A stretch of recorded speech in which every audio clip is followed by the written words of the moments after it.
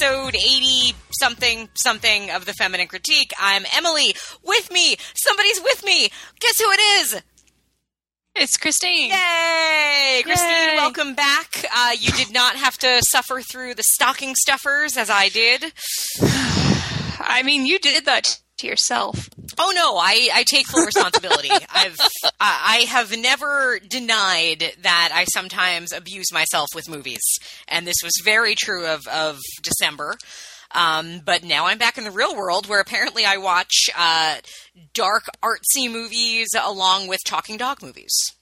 I think that really encapsulates us as people. Apparently. Now, what are we covering today? We are covering, is it 1995? I think it's 1995. Safe. Mm-hmm.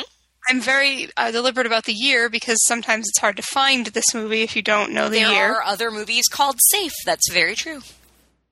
One of them, I think, has Jason Statham in it. You might be right about that. This one does not. Spoiler alert. Jason Statham does not show up. But oh my God. What other hot actor, Christine, shows up in Safe? He was not young and hot.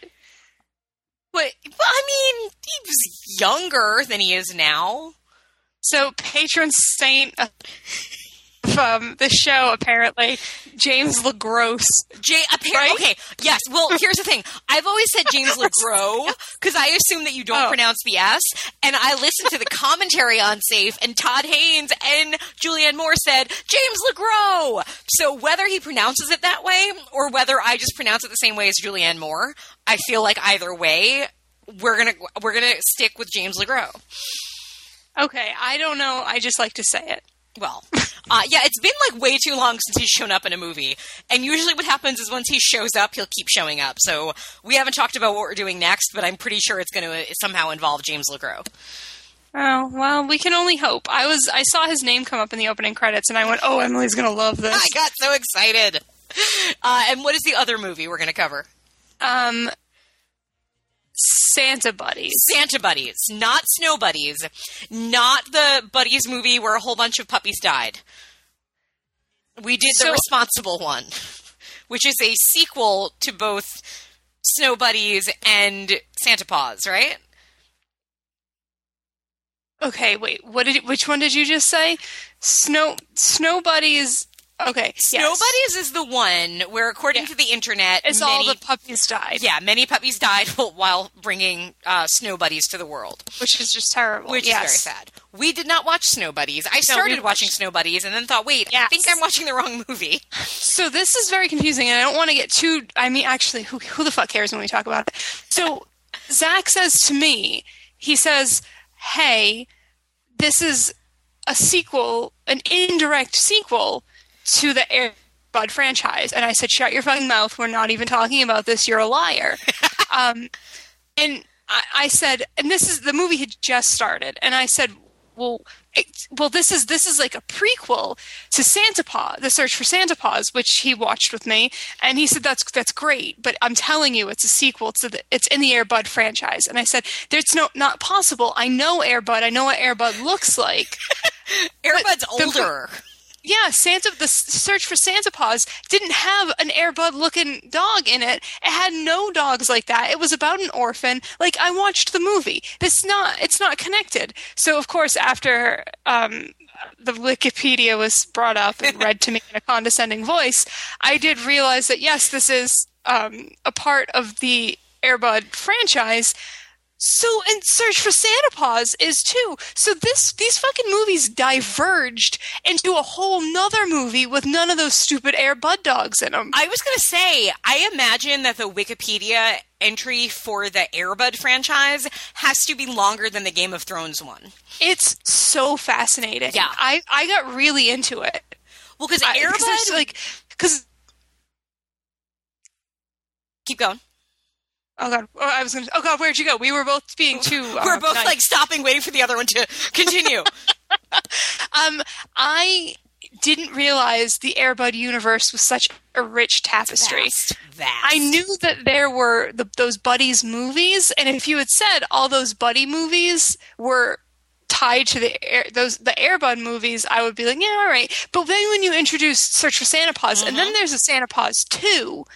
Now it's like a whole different fucking thing. I assume Santa Paws 2 came before this one because we have a young Santa Paws. Or like we have Puppy Paws, who is Santa Paws' son, which means at some point he had to knock up a dog, which I assume happened in Santa Paws 2. And that really, I thought this was before them all. No, because where else does Paws come from? Well, here's the thing too. The Paws of Santa Paws doesn't have a dad. He's a stuffed animal that comes to life. Yeah, I think they might have massaged it a little bit because the Santa Claus in that movie is also George Wendt, and Santa Claus in Search for Santa Paws is not.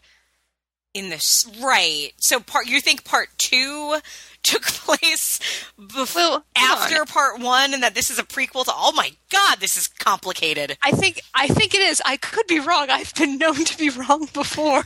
Clearly. Have Zach look it up. He's good at that. Man, I got insulting too. It's, I feel like one could probably, if one went to college, one could minor in the Buddies franchise and become like a, kind of literary expert or scholar on these, because they're complicated. There's so many of them. Air Bud plays every sport out there, and then he has puppies, and the puppies play apparently a lot of sports and save holidays constantly. It's and then cross over into other worlds. They get into some shit. I'm trying to think of like what would be the like if there's any other film franchise that's kind of an equivalent. I feel like in a way the confusion of where X-Men fits into the Marvel universe kinda maybe. I don't know, man. It's crazy. It's mind-bending. Maybe that's why I have a headache today. I was thinking about the Buddies movies. So those are the movies we're going to cover. They are a natural double bill. Before we get to that, my lady, first of all, I want to say another thank you to Mike DeGrazia for being interviewed by me and putting up with my many questions about what it means to make a poster for Asylum movies. So, am I an asshole and missed that getting put up? I just put it up on Monday. We're recording on Thursday. Or maybe I put it up on Tuesday. I've been trying to stay away from the Facebook because it makes me angry. So I might have... I understand. It maketh many a peopleth angrieth. Yeah, I might have missed it. But I want to listen to that show because I want to hear all this. I want to hear all the stuff. I'm a commercial for my own show. I can't wait to listen. God, it is on the feed, so you can download it. I'm gonna do it. Yeah. All right. So now that our own advertising for ourselves is out of the way, Christine, what have you been watching between Christmas and this new year that we have now? I watched a lot of stuff, but I'm gonna try to go through it because I don't want to take away all the time that we're going to talk about dogs. So I don't know if I said it the last time we talked, but I watched all of Westworld. Okay, I did too. I finished it by the time so I'm caught up. Let's talk. Okay. Well, I didn't hate it, but I didn't love it. I have such a lukewarm feeling about it. It's tough for me to recommend it to people. But like, there were some good things in there. There's a lot of the cast is so good. I know. And they're given really cool things to do, and the women get a lot of cool things to do. Yeah, but I don't think I liked it. See, I liked the show. I didn't love the show. I liked it. I remember we talked briefly about it last time, and you made a point that is so true, which is that it suffers from the Nolanisms. Mm-hmm. And I figured out what really bugged me by the last episode. I'm like, you know what the problem is? The problem is this show has it all. The show has a fantastic cast. They have a lot of money behind it. They have a great look for the show. They have a great cast. And they have a great story. It's fucking Westworld. You're living in a near future where we're that advanced that we've made robots that can do all this shit. That's awesome. That's a story right there. Why does the show feel the need to fold everything up in time and make everything a mystery?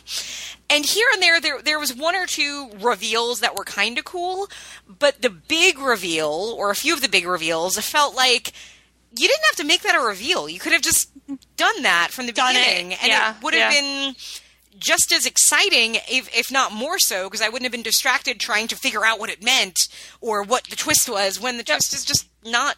It felt very twisty for the sake of being twisty. Mm-hmm. I can agree with that. Yeah. And when, like, there's a lot to it that it can be really fun, too, and it's not embracing that yet. And even, like, and it really, and I get, well, no, it's not going to, because the whole point is, you know, sure, humans can play around as cowboys, but then when they're really raping and shooting people, it's not fun for everyone. But, like, the show never let you have fun to begin with, you know? Yeah. And I think that's something about the movie that, and the movie's people love the movie. I love the concept of the movie, and I love Yul Brynner in the movie, but I think the movie is just a ball of potential that could have been done better. But the one thing that I did think of that was missing that the movie had was that sense of joy in the beginning of like, oh shit, how cool is it that we're doing this? Mm-hmm. And you never get that because they don't start that way. So then by the time they get to that, you just feel dirty. Yeah, I think it's really accurate. I like struggle to recommend it to people, and I know a couple people that watched the first episode and kind of felt lukewarm on it, like I had. But I went back just out of morbid curiosity, and I'm glad I did because there was really good performances, and it was great to see. I mean, it was a pretty diverse cast, very much, yeah, which was nice. But like, I don't know, I'm not over the moon for it like some people are. But there was a point in it that I was reminded of The Truman Show. So I rewatched The Truman Show. Ah, okay. I really love that movie. I was going to ask you how that holds up. It's been a while since I've seen that. So I watched it, and there was a point in Westworld, and I was like, Westworld reminds me of The Truman Show. I'm going to write an article about this. Ooh. See if there's something there. And then I watched Truman Show, and I realized that they're not like as similar as I thought, but what Truman Show is actually about is a movie about gaslighting. Because the entire time Truman's like, something's up. Something's happening. Yeah. This doesn't seem right. What are you doing? This doesn't seem right. And the whole time everyone's like, no, it's fine. Just stop it. Yeah. Just enjoy your life. Come on. You don't want anything else. It's all good. Don't look over there. Don't look over there. It's really disturbing to watch it through that lens. Yeah, that's one of my biggest fears in life, and I've made my husband promise me he'd never do it. I'm like, if you need to kill me or like get me out of the picture to like, I don't know, get my money or get my inheritance that I don't have, that's fine. Like, just do it, but don't you dare make me think I'm going crazy. Yeah, that's a terrible thing to do to somebody. That's a fair thing to make someone promise. But it was on Hulu. So if you're ever in the urge, I really like it. I've always liked it. I liked it the first time I saw it. And I think it is interesting in this climate. It kind of reads a little bit different. I could see that almost being kind of the way a lot of people have, because I guess it's the 10-year anniversary, a lot of people have been talking about Children of Men, which I love, but I'm very reluctant to go back to, because I'm like, it's going to be really hard to watch that right now. Yeah, it was a bummer. I mean, it upset me quite a bit the first time I watched it. So I could imagine it probably would this time too. A movie that upset me for different reasons is a movie called Daddy's Home. Daddy's Home. Ooh, this sounds fun. No, it's not. It's Mark Wahlberg. And Will Ferrell. Yeah, it's so I remember seeing the trailers and thinking, this movie looks so mean that... It is. Yeah. You're exactly right. Yep. Yep, it's mean and worthless. Don't bother. That's kind of what I gathered from them. I'm glad they didn't missell it. You got what you got. I don't know. Morbid curiosity on that, I guess. Suicide Squad I rewatched because I bought it on Blu-ray and it's still the best movie in the world ever. I went to the theater and saw Collateral Beauty. Oh, God. Oh, my God. Is it as awful as everybody has been saying? Oh. It's not good, but a lot of movies aren't good.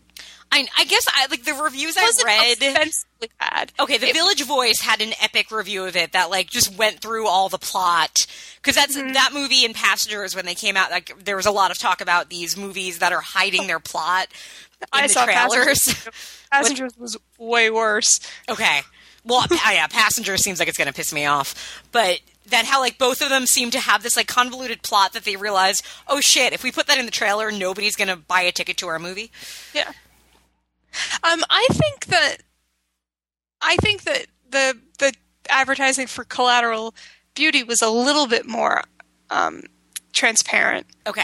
Like, it wasn't like, I'm not patting myself on the back, but, like, you can see it coming from a mile away. Right. The thing you think the movie's going to do, it does. Okay. And then when you think, is it going to do the other thing? It does. It does all the things you think it's going to do.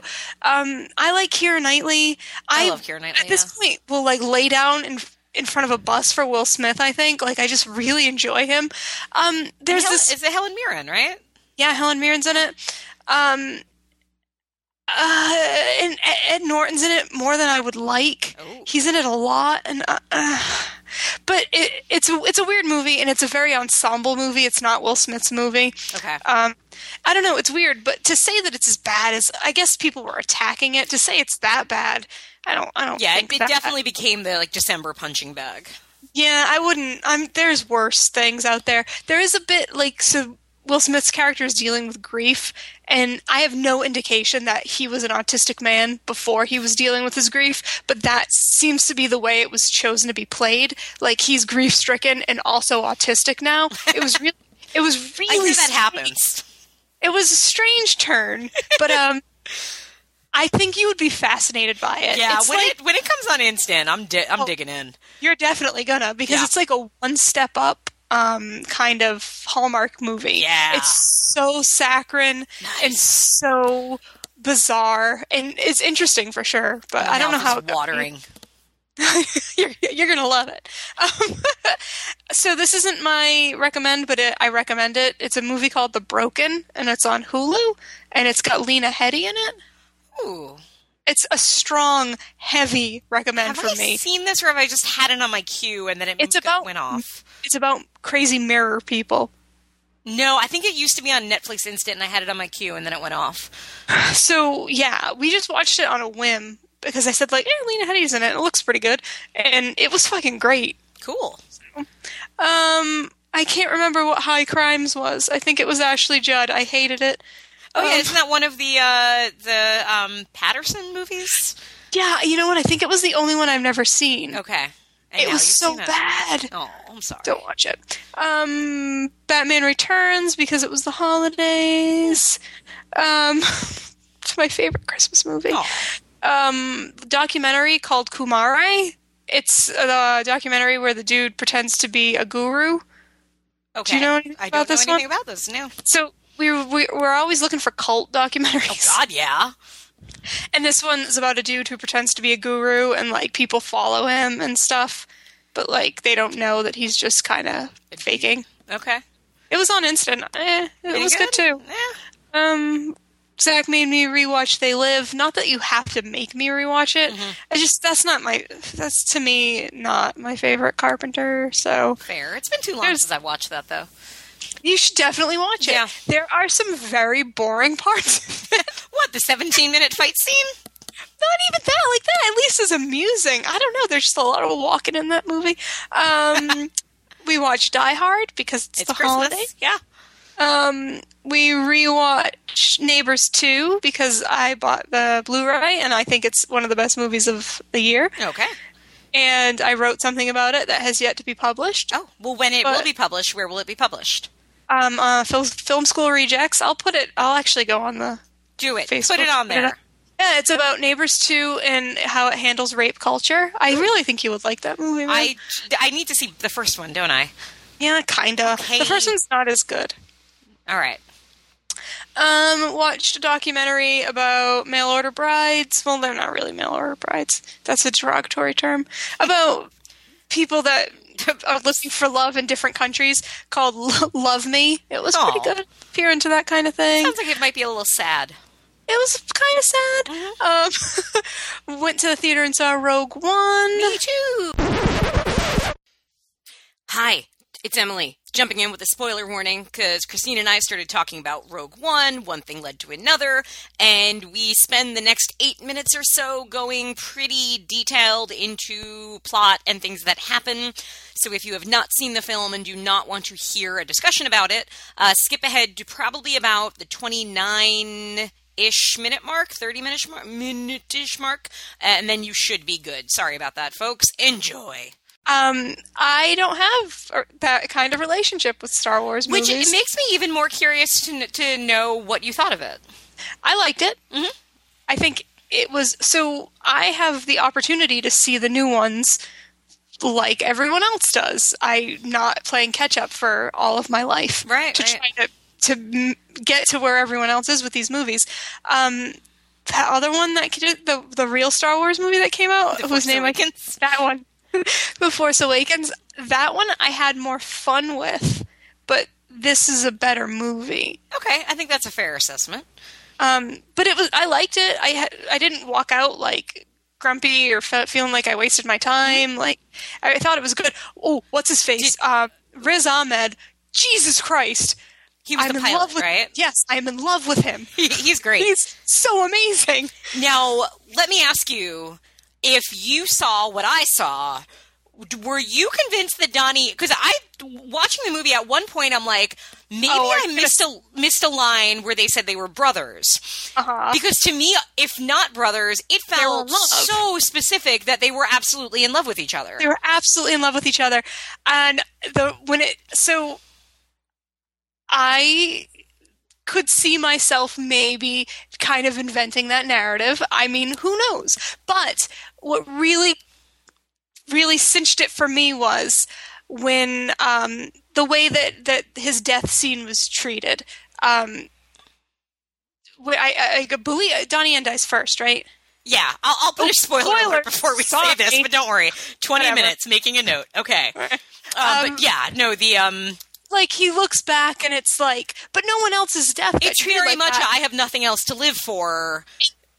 That's a war movie. That's a straight up war movie, and no one else's death is getting treated like that. Yep. Like the sense of loss and the lingering like shot of just like. Oh yeah, the way he takes that death is I haven't. Once he is gone, I have nothing. I am going to complete what you were doing, and then I'll join you. Yeah. And I mean, even the line, I don't need the Force. I have you. If one of those actors was female in that movie, I think it wouldn't even be a question. You would just totally have assumed they were together. And I loved that. And I thought, and I really loved Rogue One. I did not care for CGI Peter Cushing. I don't like. Oh no, that was. I don't like the morality behind that. I don't like that. Yep. This man never agreed to do this movie, and this man didn't give that performance and may have made different actorly choices. And I think morally, I do have problems with that. Less so because it's a Star Wars movie. I know if this was any other movie, I think I would have been really, really angry. But because it's Star Wars, I forgive it a little bit. But I did love it. I loved the pacing of it. I loved the fact that it felt in the Star Wars universe, but it didn't feel like a Star Wars movie, and I actually really like that. Yeah. I do too, because like it's more accessible for just a rando like me. Like I get, like I understood a lot of the references and a lot of like the things. Like you didn't have to explain certain things to me, but like it's nice to feel like you don't have to have everything, like this deep relationship, and everything doesn't have to mean something. Yeah, and I think that's a problem a lot with these like big cinematic universes is that. Oh, every reference, people are sitting there marking them down and trying to figure out what they mean. And I loved that this was purely self-contained. Mm-hmm. And sure, we might see these characters in the Han Solo prequel or whatnot, but because as soon as Felicity Jones was cast, everybody was all, oh, she must be Rey's mother because that would make sense. And I had read things saying, kind of priming people for Rogue One, and the biggest question was, does this have any effect on the rest of the universe? And it was no. This is a self-contained movie. And I'm like, bullshit. It's gonna not. And then you watch it, you're like, no, it's done. They're all dead. Yeah. It's, that we just now know this little backstory of this one little thing that's obviously a much bigger thing. Which is great. Yeah. And like the concept was great. And I love the, that it's, there's so much like to me, like a great sign of a movie is when I want more of it. Mm-hmm. And I feel like with this one, like I could have watched a movie just about Mads Mikkelsen spending time, which I mean, you can say that about anything with Mads Mikkelsen, but I could have watched a movie about him living on the Death Star for 15 years, having to work for the devil and just knowing he's, finding this one way that maybe has this tiny percentage of a chance to work. Like, that's a great concept. And, like, there was so much to it where I wanted more from everyone. And I think that was...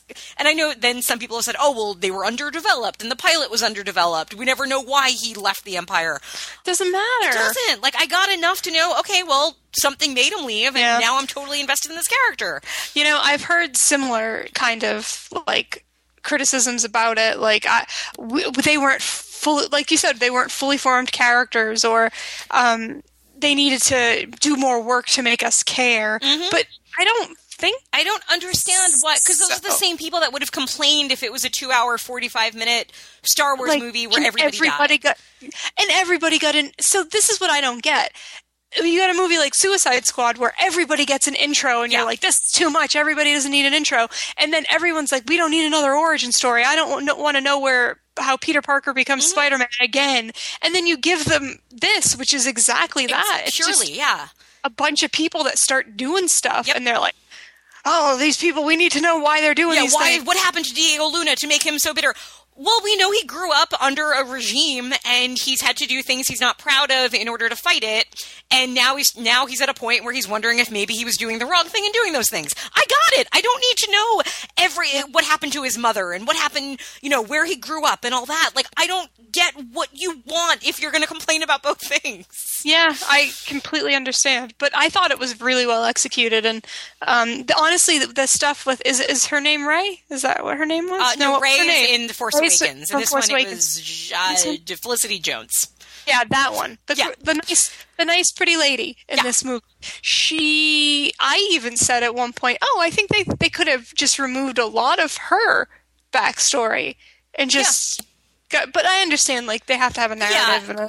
I think there is still something... the syndrome I don't like is everybody has a daddy issue, for one thing. Yeah. Or the every hero in a movie is a hero because of something having to do with their parents. Yeah. And that's why I've said my biggest hope for the Star Wars movie, for the future ones, is that Rey turns out to be a nobody, that her parents aren't anybody we know. They were just people, and she is just this gifted, brave young woman who has the ability to use the Force, not because of her heritage, but just because of who she is.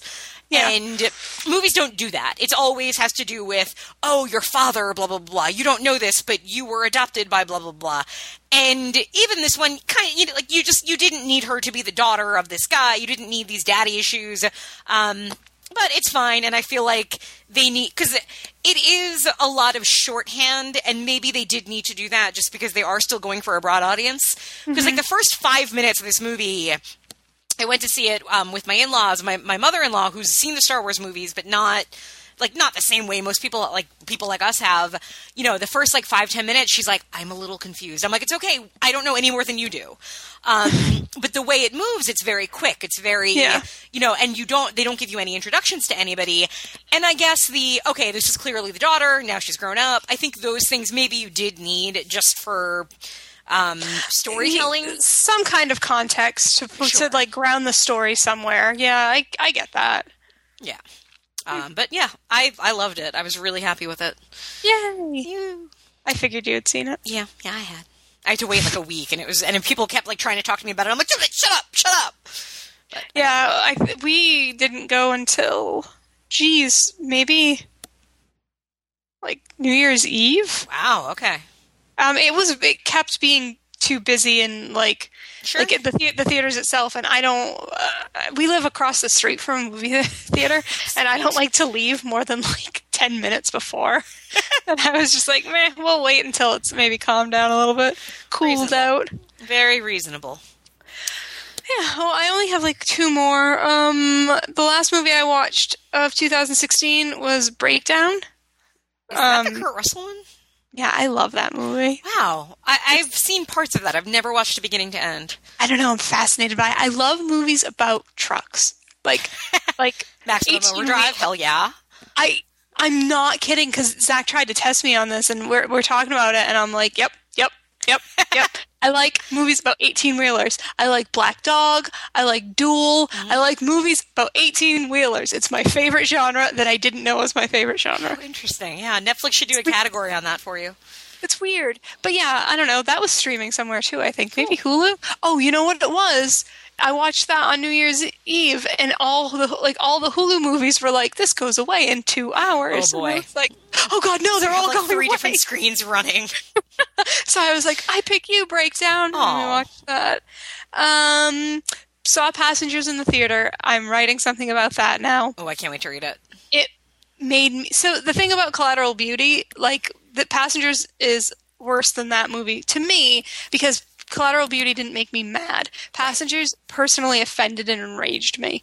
Everything, I know a lot about it now, just because I was curious, because people were talking about it. So I know what happens, and man, you should read. Have you read any interviews with the writer and director? No, I have not. I'll point you towards one. The B Movies podcast did an interview with the screenwriter, and he doesn't get it. He doesn't. He's not ashamed of himself. He does not get the ire at that character choice, and I found that fascinating.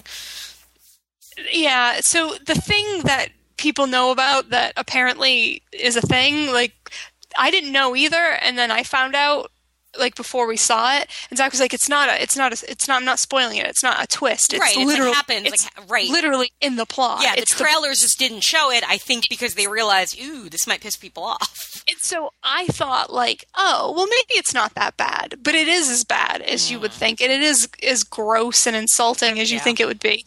And my whole thing is, if it had been a different movie, that's fine. Characters do icky things and bad things happen, and not everyone's great. But this is a movie about love and heroes. That's not something a heroic person does in the name of love. Yeah, and it's a shame. And that's another thing I've heard is everybody's and it's a shame because it's two actors that everybody loves and they're good. Yeah. It's just their one character is despicable. It's a bummer.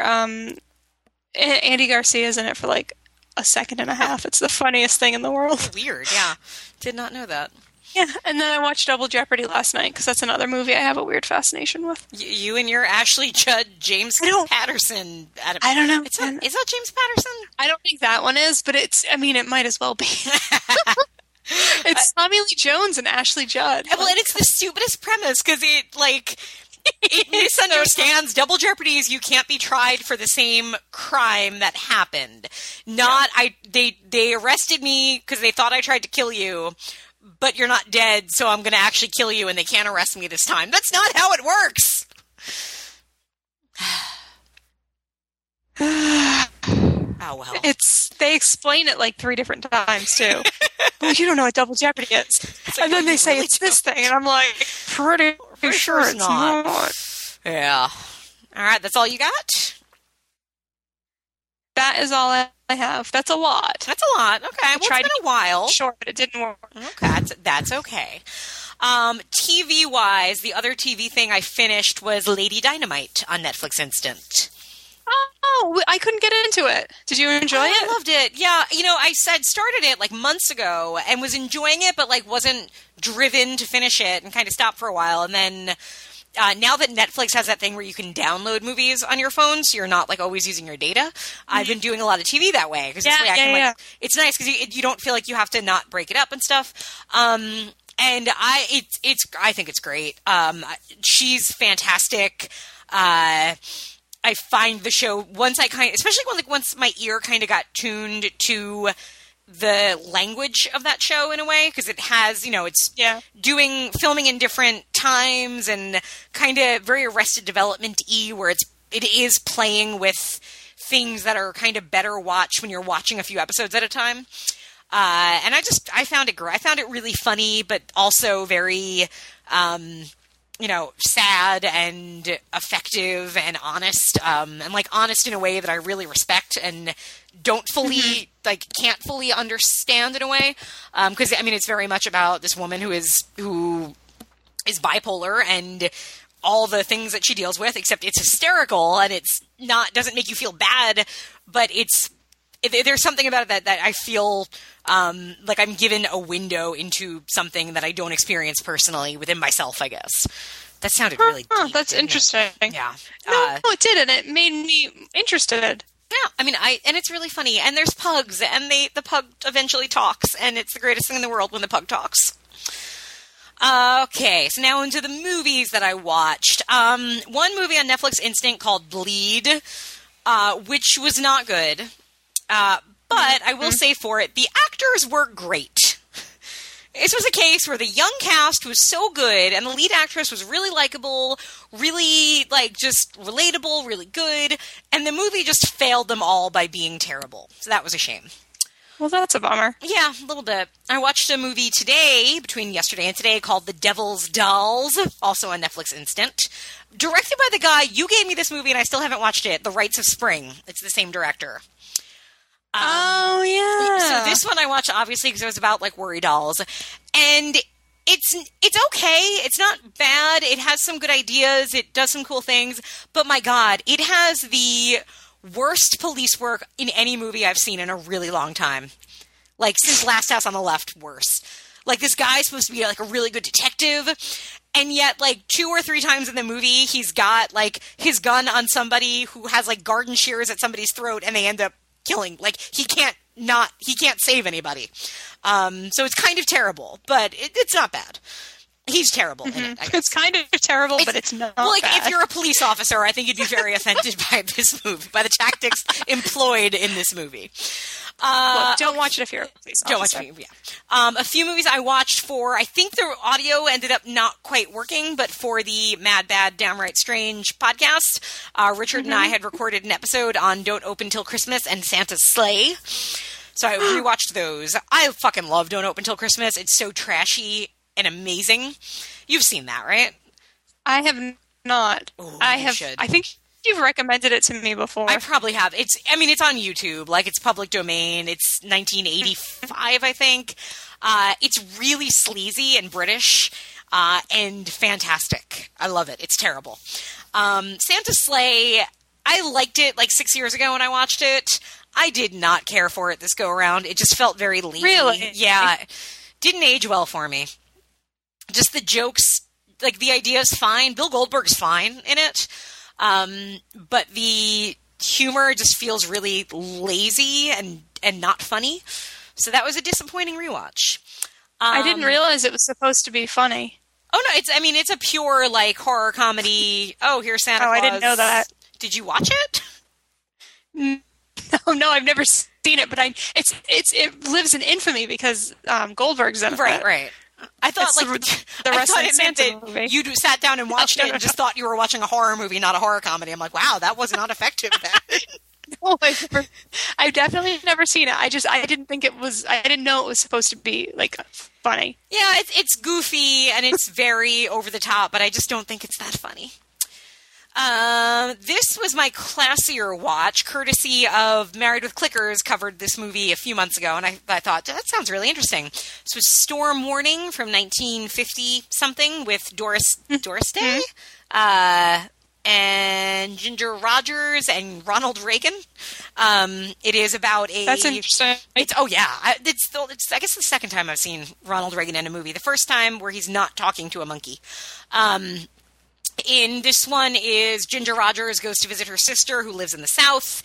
She witnesses the Klan murder somebody and then has to deal with whether to testify against the Klan in a Southern town or not. Again, sad, but weirdly timely when you watch that now, because apparently the Klan is still a thing. Pretty good. Pretty good movie, and I was telling Scott how I don't always take a chance on dramas from that era, just because a lot of times I'm a little bored by them.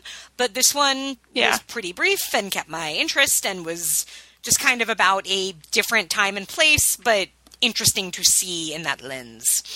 Another classier watch. This movie would be my instant watch recommend, except I have one that's like mind blowing. And this one, which was really good. Well, I finally got to Karen Kusama's The Invitation. Oh, okay. I thought you had seen it. No, I kept meaning to. I don't know why I thought that. Yeah. Well, probably because I kept saying I wanted to watch it, and then I wanted to watch it because I kept hearing people talk about it, and then I couldn't listen to them talk because I didn't want it spoiled for me. So I finally watched it. We got through that, and I loved it. And you loved it. I loved it. I absolutely loved it. You did it so good. It's so good, and it's one that when I was watching, I was into it. I was absorbed. It was great. And it ended, and I'm like, that was really good. And the more I thought about it, and the more I thought about some of the decisions made in that movie and some of the way some of that tension was created and things that I was focusing on and not focusing on, I was like, wow, that was a brilliantly made movie. I think it has. I feel like if I were to sit down and watch it again, I would enjoy it even more because I think there is so much that she is doing with unreliable narrator or with your with kind of directing the audience to be suspicious or then to feel silly about being suspicious. It's a really brilliant. It's a really brilliant job of manipulating the audience, I think. So it's great. I agree. It's so good. It is on Instant Watch. Everybody should watch it. It is my bonus recommend. I'll do that. Because when I get to my recommend, I'm so excited. Yeah, I second that. Everybody should see it. I think I'm going to rewatch it, too, because it's been a while now. Yeah, it's so good. My first movie of 2016, because I'm really classy. Last year I started with a Lifetime movie. This year I did not. I started with a cannibal movie. Jesse Franco's White Cannibal Queen. I think this might also be Mondo Cannibale. It has like 12 different titles. It's terrible. It's really bad. But it did have my favorite line so far of the year, which is, "My wife was a victim of cannibalism." Which I just really like the phrasing of that line. Oh, yeah. Yeah. We had a good double night where we decided to revisit movies from the 80s that destroyed people's childhoods. So we started with Return to Oz, which is a movie I love and have not watched in a while. My husband had never seen it. I have never seen it. You've never seen Return to Oz? Still never seen it. That shocks me. Yeah, I don't know. I'm not on strike against it. No, I know. And I know, like, you're not like a huge Wizard of Oz person. I just assumed, like, it seemed like something you would have seen over the years. No, I know. Because it's gotten such a cult reputation of, kind of like our generation acknowledging, like, what the fuck did people think that we wanted to see when we were 5 years old? Yep. But man, I'm a huge Wizard of Oz fan. We know that. And I love this movie. It is dark and weird. It is and it really is, like, as much as it gets thrown around a lot of like, oh, this movie was so strange no, it really is fucking weird.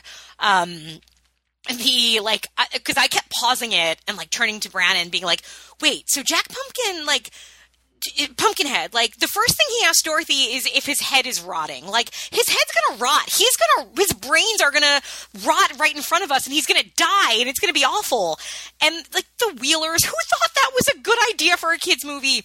Oh, hey, how about we just have our minor villain is a woman who takes heads off and threatens to take Dorothy's head off when she grows up and is pretty. It's a fucking weird movie, but I love it. If you're wondering how it plays to people today, my 3-year-old niece apparently loves the movie and loves the Wheelers. So maybe she's just braver than all of us. Interesting. I've heard that it's disturbing for sure. It opens with Dorothy is going to get experimental electroshock therapy in order to cure her of her memories of Oz. Like, that's how the movie opens. That's pretty dark shit. There is the Death Desert. There's a desert that, like, Dorothy's walking over. She's like, oh, you can't step in the desert because then you're going to get turned into sand and wither away forever. And later on, we see a character do that. Like, we see a character fall in the sand and just turn to sand and go, that happens in this kid's movie. Well, it sounds great. I love it. I absolutely love this movie, but it really is horrifying. The next night, we watched another movie by Disney Studios in 1985 that also was very controversial, and that was The Black Cauldron, the animated film. Have you also have not seen that? Yeah. No. We were both, neither one of us had seen it. I have always been curious because I know, it is kind of infamously and not really correctly considered, one of the movies that almost killed Disney's animated division. It really didn't. It was just one of the more disappointing releases of that era, and, things wouldn't turn around to The Little Mermaid. So I was expecting pretty cool things from this one, because I know some people really do love it. Visually, it's pretty neat, and the villain aspects are pretty intense, and I know they cut a lot out. And I can see why people were freaked out by it, because the villain is scary. Yeah. The nature of what he's doing is pretty horrifying. The movie itself is okay. It's tonally very confused. It feels like it's many different movies, and so you have this really like cute, goofy stuff with a talking creature that I did not find charming at all. But then you have a zombie army being raised from the dead. And it's, I don't know, it's just not, it's lesser Disney, I think. Then I did watch a few Lifetime movies because I'm me. One was called The Wrong House. This stars Glory from season 5 of Buffy. Sold immediately. Exactly. Her family moves into a house, and it turns out another woman in the neighborhood wanted the house. But the other woman is crazy. Big surprise in a Lifetime movie. So she just starts plotting to like destroy their lives. The problem with this one is the family is so stupid. Like they know that somebody has been after them and is like, like planting rats in their house and calling, like ordering all this pizza. Like, so they know somebody's fucking with them. So then somebody posts posters saying that the husband is a sex offender. And the wife is like, tell me the truth. Are you a pedophile? He's like, no, you know I'm not. You know somebody's messing with us. And she's like, I just don't know who to believe anymore. Gee, I don't know. Believe your husband, not the person that's clearly messing with you. So it was kind of frustrating because I just didn't. I'm like, you can have stupid people in these movies, but this is unreasonable. Unlike the next Lifetime movie I watched, Mommy's Little Girl. This one was amazing. So obviously it's about an evil child. But here's the thing about this movie. The evil child is so great. The little girl who's playing the kid is really good. Really, she is giving a really layered, sympathetic performance where, like, you feel for the girl because she is, like, you find out, like, she was abused and, like, had a really cool grandmother who's still fucking with her and stuff. But, that doesn't really make up for her, poisoning her teacher and taking away her EpiPen and all that stuff. This little girl does kill. I think her body count is 2 in the movie. But it's kind of good. Like, the acting from this young actor is really good and makes this movie something that you're totally into. And it gets wacky, but it actually kind of pulls back in the end and ends on like this really like heartful note where you're not just constantly like rooting for somebody to die. You're actually like, oh, I hope this little girl gets better. So it's a recommend. I really enjoyed it. Interesting. Yeah. It was on Lifetime, so it's hard to find, but if it ever turns up. Okay, I have 2 more. So one was I wanted something mindless while I was doing other things, and on Amazon Prime, I see that Terminator Genisys is on. So I watched Terminator Genisys. I think it broke my TV, the movie. I don't know if this has happened to anybody out there, so technical assistance being requested. I'm watching it on Amazon Prime on my Roku, and every like 20 minutes, my TV input is flipping to a different input. And when I go back to Amazon, it's saying something about like that something is out of date, but then I exit and went back in and I was able to watch it. And this happened like 5 times in the movie. So I don't know if it was Skynet, or if it was unrelated, or if it was that this movie can't spell because it's really bothersome. Did you see this? No. I know people were really... Wait, which one is it? This is the one that just came out last year with Emilia Clarke and the guy from... Definitely. Something... Who now? The guy from The Thing. The guy from the guy... Oh, he was in Suicide Squad. I know him from Spartacus. He was, he had blonde curly hair in Spartacus. Jai Courtney? Is that his name? Yeah. Yes. Yeah. No, I don't. Wait, I always get so confused. I don't think I saw this one. If I did, I clearly don't remember. So that says a lot. Okay, this one has John Connor turning into a Terminator. I maybe saw it and paid half attention. Yeah, it's forgettable. Yeah, I'm not like, okay, so the first one is like really good and the second one's really good, and then it's kind of like, meh, oh yeah, why are we still here? The Terminator is a franchise. I want that franchise to be good. I want a fucking great Terminator movie because the first 2 are so good in very different ways. The third one I don't like. I like the ending of it, but that's it. The third one is batshit. It's so crazy and bad. Yeah. It's fascinating. My dad loves the third one. I love your dad. The fourth one is the movie that I really I convinced myself I liked it when I saw it in the theaters because I was so fucking excited because they were finally making a Terminator movie that was set post Skynet, that was going to be set in the apocalypse, and it had Christian fucking Bale and Michael Ironside, and it had this amazing cast, and it just seemed like this is going to be it. This is going to be the Terminator movie I've always wanted. And I went to the movies to see it, and I left the theater. I'm like, yeah, no, it was fine. It was fine. It had problems, but it was fine. No, guys, it was totally fine. No, you're overthinking it. It was fine. And, like, I thought about it, like, a week later. I'm like, oh, man, that was a piece of shit. And, you know, so it's always had problems. The Sarah Connor Chronicles I enjoyed. So, like, there's a lot of potential. They just can't seem to get it right again. And this one, I didn't hate by any means. Granted, I wasn't paying for it. I wasn't sitting in a movie theater. But, I was sitting home watching it while I was cooking and doing other things. The leads have no chemistry. That Jai Courtney is just toast. Emilia Clarke, I really want to like, but I don't really like her in this. I loved what they did with Arnold Schwarzenegger's character in this one. They made it about him getting old and somehow made that work in the movie. Mm-hmm. And Arnold Schwarzenegger is somebody that when you use him correctly, he is a joy to watch. He's a movie star for a reason. And I feel like he was great in this. I was totally with it. I was with him.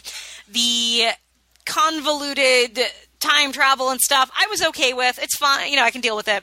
I just wish there was more chemistry. I wish there was a spark to it. And you only had the spark when you had Schwarzenegger on screen. So that was kind of a problem. Mm-hmm. I think I did. Looking at the IMDb, I do think I saw this, but I really don't remember. Yeah, Courtney B. Vance is in it for like not even 5 minutes, and I don't really know why. It's a lot of wasted stuff in the movie. Mm-hmm. Like the action scenes, some of them are pretty good, some of them are, but it's not, like, it's nowhere near Terminator 2, and even like Terminator 3 probably had better chase scenes and stuff. So it's like, I don't know. I don't think if your expectations are low, it's an enjoyable way to pass the time while you do other things. So whatever kind of endorsement that is. That's a nice review. Yeah, I like to be honest. And then the last movie I watched was originally one of the movies. Thank God we didn't do Safe and the Seventh Continent, because that would have been a fucking depressing show.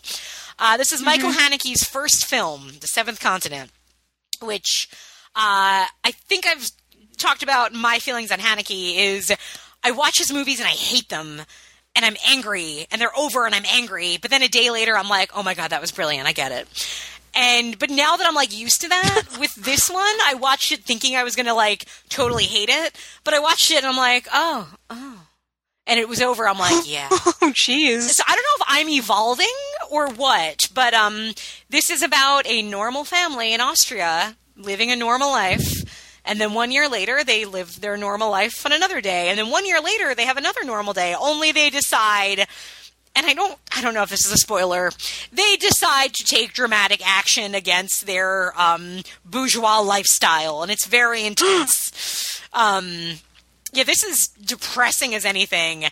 It would have made like a terribly appropriate pairing with Safe in many ways, but it also would have made you want to, drive nails in your forehead.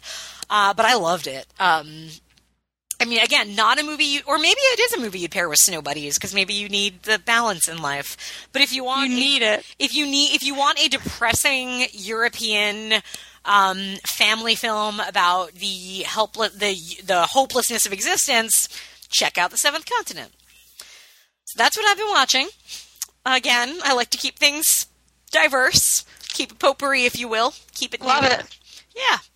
So now we're gonna, as we take our break, which are we coming for? You want to do the puppy movie first, or the Julianne Moore is sad movie first?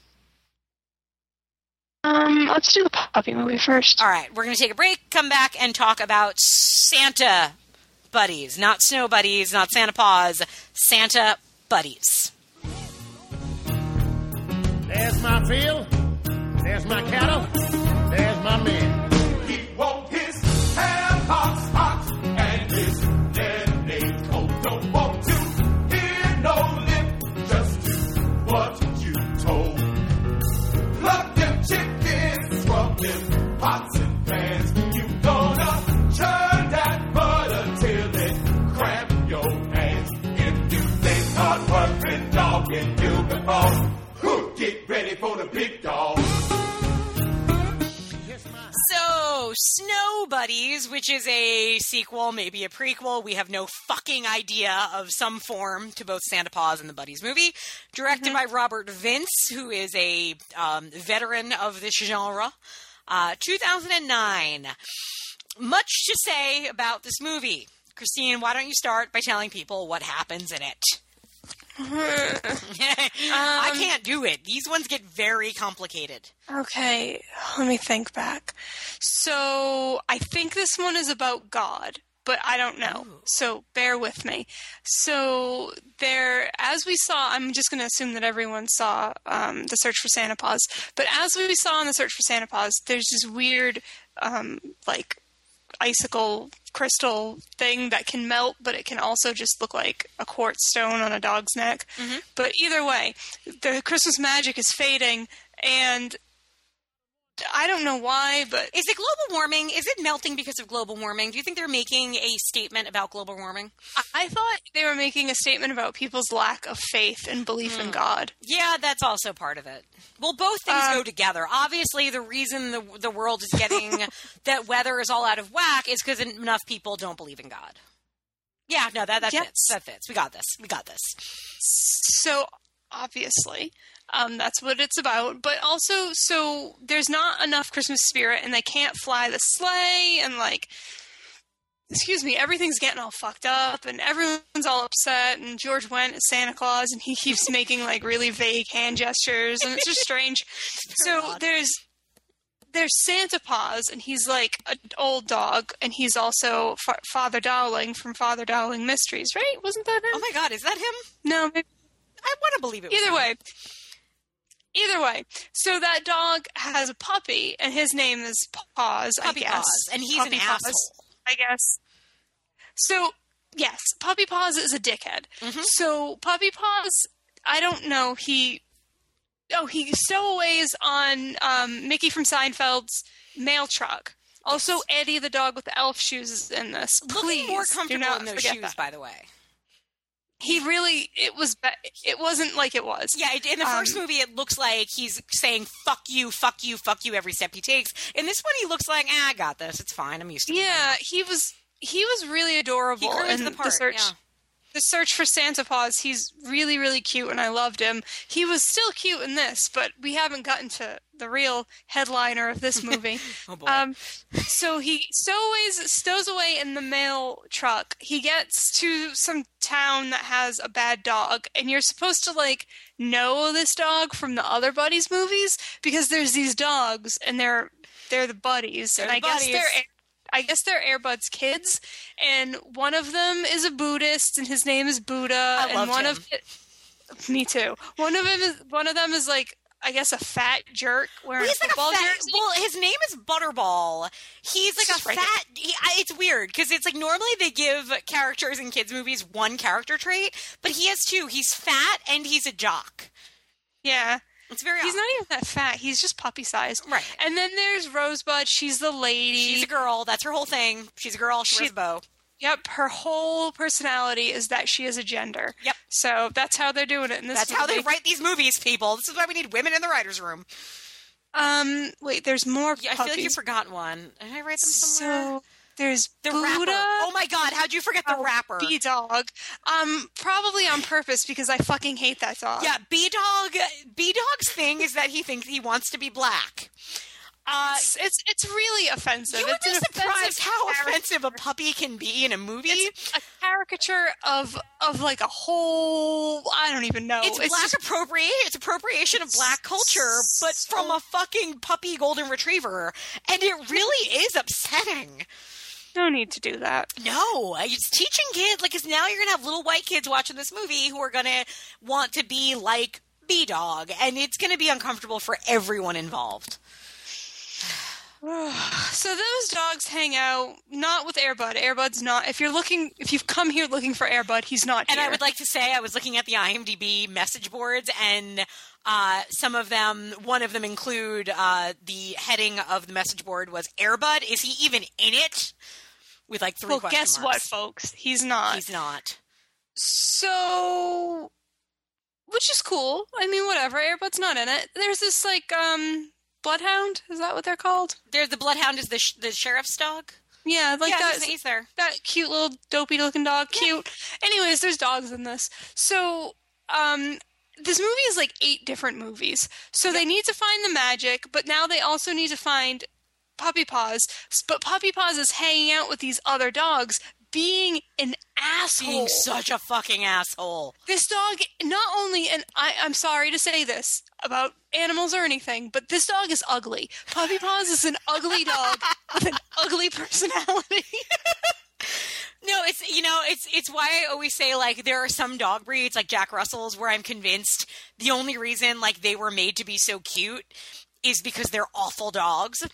Mm-hmm. And you're like, so when you have like an ugly dog that's also kind of a jerk, it's really hard to love that dog. And I'm a dog lover. Yeah. It's a jerk. I get that the dog, I'm putting a lot onto this dog, but the dog was making dumb faces. The dog was like sitting stupid. He's just stupid. Like, it's your story of every like princess movie where it's, born into royalty and I just want to be normal. So I'm going to screw everybody else and like really put everybody in danger. And I'm just going to go hang out with real people. The real people that don't even want to hang out with me because I'm such a dick. Mm-hmm. Yeah. Yeah. Yeah, it is hard to get on the side of the protagonist in this movie. It really is. He's not likable. Nope. But that's fine. Like, whatever. Right. So yeah, you always talk about that. You don't need to have your hero be likable. You don't know why? Because there is somebody really likable in this movie. Oh, I know who you're going to say it. Tiny. Tiny is the... Tiny made me cry over and over again. So, I'm sure you know this because you're very good at doing your research, but Tiny is a tiny, cute little dog with a tiny, cute little voice. Do you know who voiced Tiny? It's the little girl. The little search for Santa Claus. So, Tiny is adorable, and Zach wasn't paying attention when I was watching this. He was doing something else. But I said, oh my God, you have to look at this dog. I have found my favorite dog in this movie. Its name is Tiny. And he's like, oh, what a cute dog. And then Tiny's talking, and he's like, oh, so it's like a little kid. I said, yeah, it's a little girl. Wait a second. I think it's the little girl from the other movie. And he's like, no, it's not. So, of course, now I have to be like the asshole that runs to IMDb. It's her. It's her. And it was her dumb little voice. And she sings a song about Christmas. So the littlest, and I forgave it all. I forgave everything because that puppy's so fucking cute. It's a fucking cute dog. It really is. And it like does this little head tilt thing. Yeah. And it's, oh my God. Oh, and what's his face? Christopher Lloyd's in this movie. Christopher Lloyd plays the dog catcher, which, yes, we had a dog catcher in Santa Paws. Yeah. And I mean, anybody that's ever seen a children's animal movie knows the dog catcher is a villain. And Christopher Lloyd is doing like his Dennis the Menace thing, where he's just like evil. But apparently, all he ever needed was for a dog to lick him, and that cures him of being evil. Yeah. Well, I mean, did you see that dog? Yeah, it was a fucking cute dog. I know. So he puts Tiny in his coat at one point. Mm-hmm. Oh God, it's so cute. But then let's talk about where Tiny ultimately goes, because there's another side character to this movie. So there's a little boy with a lisp, and he's sick. He's really cute though. He's cute. I mean, he's got like a really like a speech impediment. Like, oh my God! Which again, Santa Paws had a kid with a speech impediment. Well, I think that's what they think is cute. It's cute. On yeah, kids. No, you're right. Yeah. But then, like, the best is the dad says, because he's trying to buy a dog, but he can't afford it. And he's like, sir, my son is sick. And, like, the kid just keeps going, like, it's that, like, Simpsons episode where there's, like, the little kids, and whenever they, like, show up, they're like, like, that's the kid. He's like, I'd love to have a puppy. Yep. Yeah. That kid is fine, but this is, again, there's too many things happening. Because they still need to get the magic back, and where's Puppy Paws? And so the puppies end up there's not enough magic to fly the sleigh still, I guess. Well, because the weird fucking creepy CGI reindeer are too heavy. But the puppies can pull dopey looking puppy paws on a sleigh. Yeah, somehow the puppies are stronger than the CGI reindeer. Which is fine, whatever. Maybe they have more magic or something. So they like run through the sky like dopes, pulling that other dope, and then they have to dump bags of toys down lit chimneys. That was mind blowing. They were just dropping bags like into the fire. So they're delivering gifts, and now all those dogs, the buddies' families are like, oh, okay. So I can't believe I almost forgot to talk about this. So all the buddies are in different families, even though they're all related. So there's 5 kids basically looking for their dog, which is probably really upsetting on Christmas. So they all pray to Santa Claus. I forgot that. I think by then I was done. There's so much going on that I stopped taking notes. They kneel down, put their dumb little hands in front of their stupid little faces, and they say, Santa, please bring our puppies, like you're praying to Santa. I forgot that. You're right. And I wonder if it's because Disney never does overtly Christian stuff. Yeah. And I mean, Disney itself has done a lot of like pretty progressive things. Like there's a lot of church groups that protest Disney. Mm-hmm. And I wonder where that decision came from. If somebody was looking at it, was like, like let's try to appeal to the Christian demographic, or if they were like the reverse, they're like, whoa, guys, you wrote a Christian movie, we can't have them say that. Like, can you do something? What do you want? I don't know. You know what? In post, let's change Jesus to Santa Claus. Just Control F, find and replace constantly. I don't know. It's weird. You're right. It's a very odd move. It was bizarre. Yeah. And kind of out of nowhere. But whatever. It's not the strangest thing in this movie. This is a very strange movie. It really is. I think I liked it less than the Santa Paws movie. I definitely did. I'm trying to think of why exactly. I guess the charm wears off a little bit. Santa Paws is just not Santa Paws, Puppy Paws is just so unlikable. Santa Paws isn't that likable either. In this movie, you're right. He didn't grow up well. I was hoping he would grow up, I don't know, like he should have learned more or something. I don't know. This one also kind of had more creepy CGI. Like there's a CGI. Yep. Can we talk about the CGI breakdancing dog? And how it gave me nightmares? Because it was really upsetting. I don't know. I don't like certain CGI. Like remember, like the dancing baby on Ally McBeal freaks me the fuck out. I hate CGI babies. I find them really, really, really unsettling. And when a puppy breakdance, guys, I know this sounds amazing. If I said a puppy breakdances, you are like just. You have your computer open, you're ready to find this movie. But it's not pleasant. It's really unpleasant and uncomfortable, and I didn't like it. I didn't like it either. No, I liked the yoga dog. I like the Buddhist dog. Like he was really cute. Yeah, he was cute, and he had like really funny one-liners. And the whole because they do this thing where basically they're all trying to take turns entertaining Puppy Paws, and they all find him insufferable. And there's a great because he's of course meditating, and Puppy Paws is annoying. But it's kind of funny because then all the other dogs assume the yoga dog, the Buddha dog was able to handle it, and he's the first one to be like, nope, we're done. Nope, no more Puppy Paws. Yeah, I love that was funny. I could take a movie about the Buddha dog.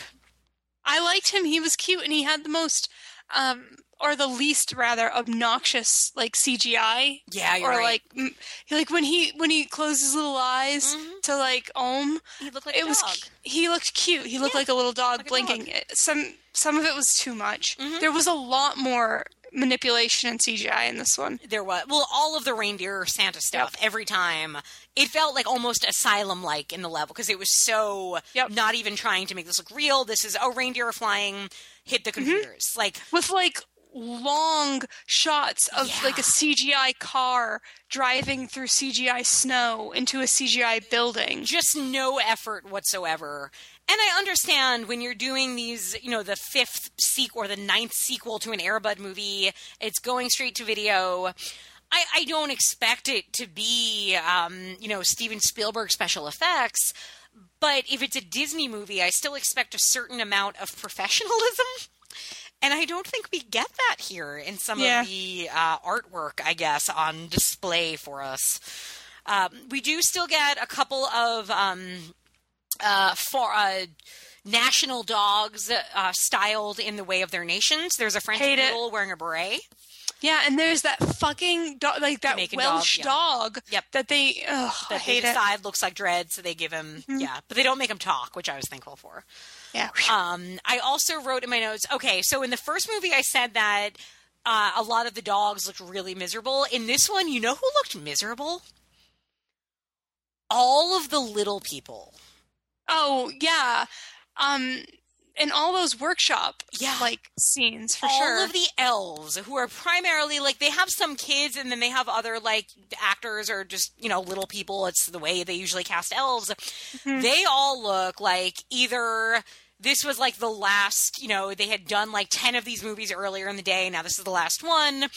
Or that, I don't know, they were plucked from the bottom of the audition list and it's oh crap, everybody else canceled because we're paying them nothing. Hey, can you build a toy in Santa's room? They all look miserable. Mm-hmm. It's weird, where you really notice it. Did they know that they were being filmed? It kind of feels like they didn't. It feels like either they thought they were doing rehearsals or maybe the reverse. Maybe they had, filmed this entire movie in a week and this was the 18th hour of the day and they were filming all their scenes in that one day and it's okay guys, be happy, you're building toys, and they all look miserable. They couldn't do it. Yep. They could not summon the energy to be cheerful extras in Santa's workshop. And it's I'm glad you noticed it too, because I absolutely did. Yeah, it's weird. And again, I could accept that if this was the Asylum, but it's Disney. Mm-hmm. Even though it's low-end Disney, it's still presented as Disney. I also wrote in my notes that at the very end, so the final finale of this movie, the little boy, the little sick lisping boy, starts singing Silent Night. And boy. Okay, in my notes, I wrote, this is the worst lip syncing since the first eliminations of RuPaul's Drag Race. It was so bad. This kid opens his mouth, and all of a sudden, it's an angelic soprano. And it's not this kid, but the kid also doesn't know how to lip sync, and they didn't teach him how to. Nope. So this poor little actor is blah, blah, blah, and you're hearing a church choir sing behind him, and it's stupid. And again, lazy. This is a very lazy movie. Yeah. And it's funny because then you have Christopher Lloyd, who's credit to the man. He doesn't phone this in. No, he's actually really obviously he's not supposed to be likable at one point, but he's in it. He's there. He's totally playing. And that's something I always really respect about actors, is the actor who never looks down on material and clearly treats every job as if it is I can't remember if I was telling you about this. I was reading an interview with Brad Dourif, and he was talking about when he picks his roles, and he said there was one role he almost didn't take because he realized he would only have a week to prepare for it. And his thing was he would never start a movie that he wasn't prepared for, that he hadn't researched, that he hadn't learned the lines and everything. And I'm that's good for him. For this actor that does a lot of, cheaper made movies, but yet clearly he still has a code. And I feel that's what Christopher Lloyd brings to this movie. He is playing this token villain who's redeemed role where every time he's on screen, I believe this man, I believe his journey. But at the very end, when he goes to the family, I'm sympathetic to him. And as stupid as this movie was, when he sits down to have Christmas dinner with this poor family with the dying child who's cured by a cute dog, there was a part of my heart that lightened a little bit. Yeah, he was. Yeah, I can agree with that. Yeah, so it's a bright spot, definitely. Yeah, boy. Oh, boy. So, does this movie make you want to seek out the rest of the buddies? Do you want to see the origin of the buddies? Yeah, kinda. Oh, interesting. I'm fascinated, and I'm fascinated how they seem to use, even if it's not for the same roles, they seem to use the same voice actors and stuff. Right. Well, that was really interesting, was that they used this little girl, And you know what I'm curious about now is what year was Santa Paws? It was only like 2 years earlier. I mean, I guess it's the same director. So I'm guessing, he just, or the studio has maybe, I don't know if they still have people on contract for that kind of thing, but just a case of, who's got a cute voice? That little orphan girl. Let's see if her voice has changed. It hasn't. Great. Bring her in. She's in other... she's in a bunch of them. Type of dog movies too. Yeah, sometimes it's the voice, and sometimes I think as on screen. As a human person, yeah. Yes, a human person. It's it is a fascinating franchise, and and I'm sure and that's this is perfectly fine if you have little kids, or if I call this a babysitter movie because it's like when I used to babysit, I often felt like the parents left me with like the B grade movies. Like they were going to sit down and watch a good movie with, like they're going to watch, I don't know, they're going to watch Benji with their kid, but I'm going to get stuck with The Search for Santa Paws Part 5. Yeah. And like it's fine for that because there's nothing aside from the appropriation of black culture, there's nothing overly offensive about it. It's cute dogs. There's nothing that's scary. You can have it on in the background. Like the way little kids watch movies where they watch them, then run away, then make you press play again. Like it's fine for all of those reasons. Yeah. But it feels lazier. It's not as charmingly weird as Santa Paws. Mm-hmm. That character is such a dick. God. You're right. It's not that Santa Paws was good. It wasn't. It was just tolerable, and I guess because it was kind of weird. Yeah. And yeah. And it didn't feel lazy. Like it felt like think of the set pieces. Think of the musical numbers in Santa Paws. Mm-hmm. Right? You had like 5 young girls that you had to choreograph doing a fantasy number where they turn into fairies. Like there was effort in that movie to make it a musical, to make all these like fairly big sequences work. Like, yes, they filmed in Canada and didn't hide it. Like, but they also assembled pretty good actors and voice actors and did set pieces. And this movie just feels like they just looked at, okay, what do we have to film? What can we get away with computers? Okay, great. Oh, musical numbers, nothing big. And it's lazier. And I mean, that's kind of the curse of a lot of sequels, much less direct-to-DVD sequels to direct-to-DVD movies made for kids. Mm-hmm. Yeah. Such a strange thing. Yeah. Yeah. My main takeaways were not nearly as fun, sort of disappointed. Mm-hmm. A lot of it was stupid, and that dog was dumb. Yeah, I can't argue with any of those points. If I had taken notes, it would have been that dog's a dope over and over again, and also why are those children praying to Santa Claus? And that's it. I believe somewhere in my notes I wrote down something about Paws. So Puppy Paws is just annoying as fuck. That was my exact note. Yeah. Oh, so bad. Awful. What a dope. God. He does kind of look like an old dog I had, though, so I give him a pass for that. But it's not... I mean, I said the same thing about Jar Jar Binks. So when The Phantom Menace came out, it was shortly after one of our dogs named Mooster had died. And Mooster looked a lot like Jar Jar Binks. Like, he was had like weird long legs and was the same coloring and had these sort of like yellow-brown eyes. So as much as I hate Jar Jar Binks because I'm a human being, there's a part of me that gives him something of a pass because I look at him, and every time I look at him, I see this dog that I really loved. Mm-hmm. And that's kind of Paws looks a lot like my dog Ike, who died, 5-8 years ago, but not enough like him where I liked the animal. Yeah. So, there. Let's rate it. Quality of film. 4.5? I was going to go 3.75. Yeah. Yeah. It's below average for me. Quality of life. God, the CGI dancing scenes. The cute dogs at some points, but a lot of other things. 4. Yeah, I'm gonna go 3.25. That's not one that I'm looking to ever read again.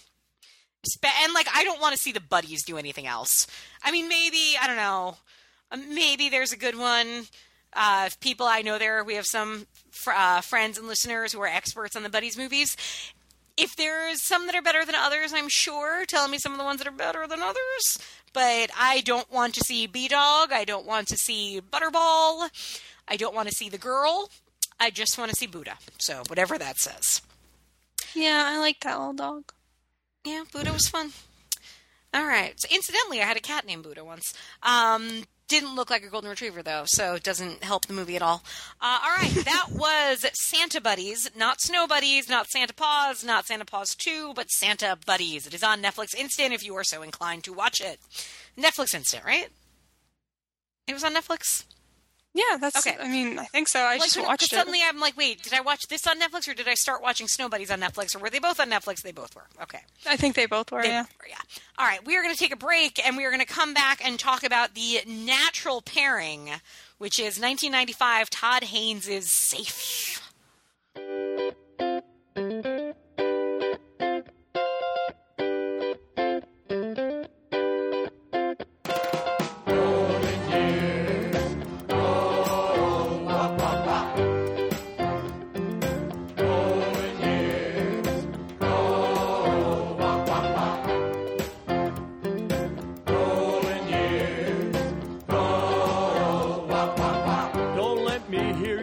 Life's taking you nowhere. Look at that sky, life's begun. Nights are warm and the days are young. There's my baby lost, that's all. Once I'm begging you, save her little soul. Golden years, go, wop, wop, wop. So Todd Haynes' Safe, 1995. I had seen this once before. Mm-hmm. This was one that I had read a lot about, and it used to be very hard to find. I think it was a long wait on Netflix back in the day, and I finally got it and watched it and really loved it, but didn't know what to make of it, but knew that it really spoke to me one way or another. And then Criterion recently put it out on a deluxe Blu-ray with commentary and some special features. So I bought it at one of those half-price sales because I knew I wanted to revisit it, and I did. And this was your first time with it, right? It was. I like Todd Haynes, though, so I wasn't mad at you for picking it. Well, good. I'm glad you weren't mad. And I was going to get the Criterion from the library, but apparently so was everyone else. Bastards. Yeah, they heard you were covering it. That's why. I was like third or fourth in line for it. Damn. I was a little bummed. So I think I think we might have gotten this one illegally. I'm not sure. I was going to rent it from Amazon. I'm not sure how I ended up watching it. But yes, thank you for picking something that I probably wouldn't have chosen to watch myself. Oh, well, good. Now, with Todd Haynes, I have not seen everything. I haven't seen Carol yet, and I haven't seen Far From Heaven or the Bob Dylan one, but I really liked Poison, which was his first movie. This was his second one. And then, what's the other one I'm forgetting? Is there another one? Looks like there's another one. I'm forgetting. I'm so good at research. Todd Haynes... that one with Julianne Moore. Far From Heaven, which I haven't seen because I've never seen a Douglas Sirk film, so I feel like I need to see those first. So good! So good. Ugh. Nice. With this one,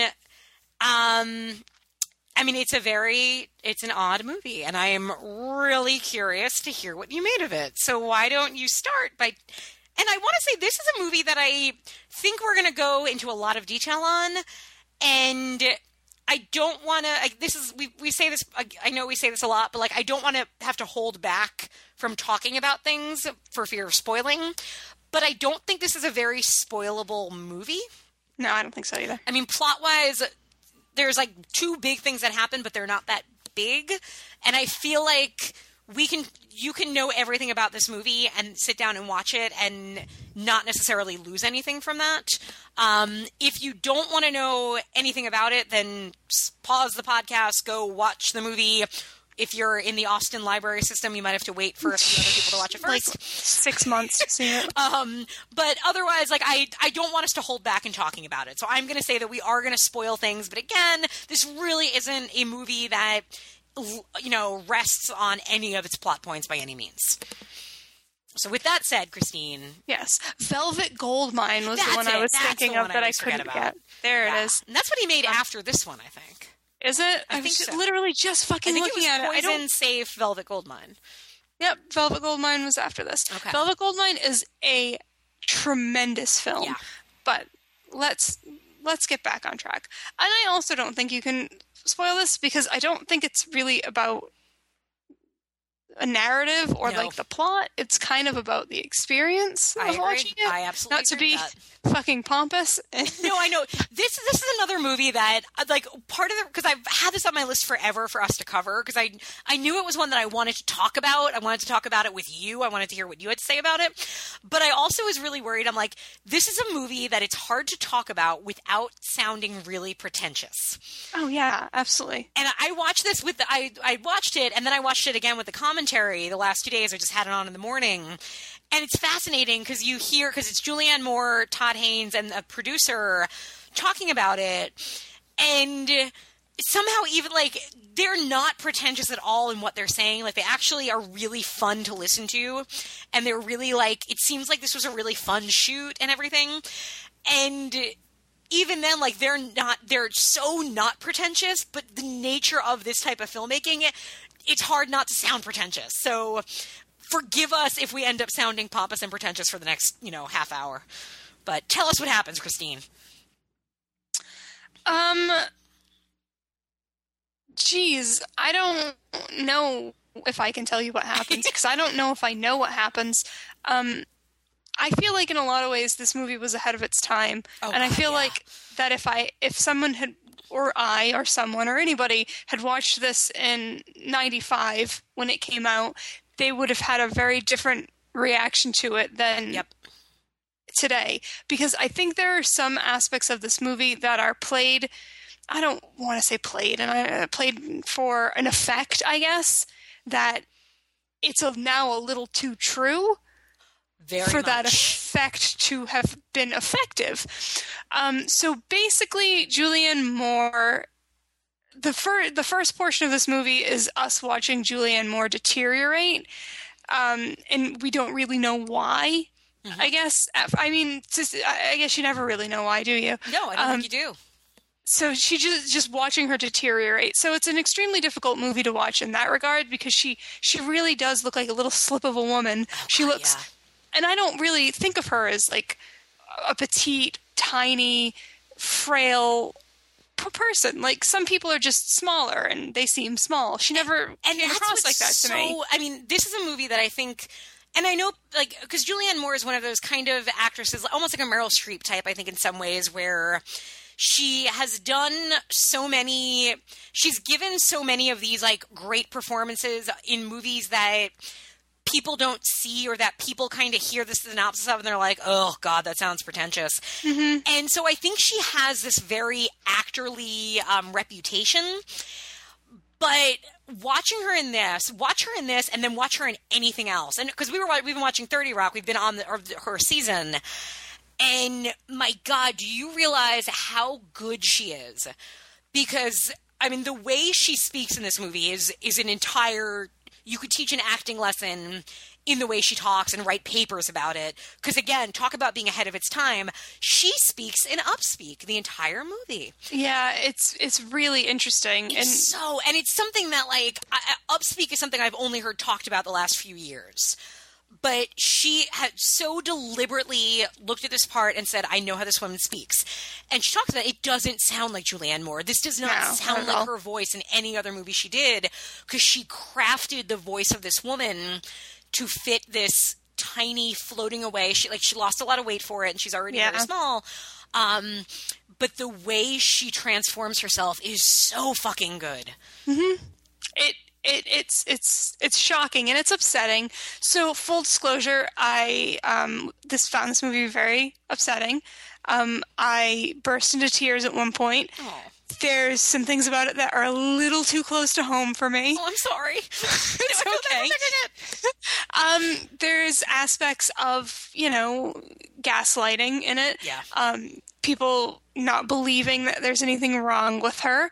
I had no idea what this movie was about. So Julianne Moore's getting sicker and sicker.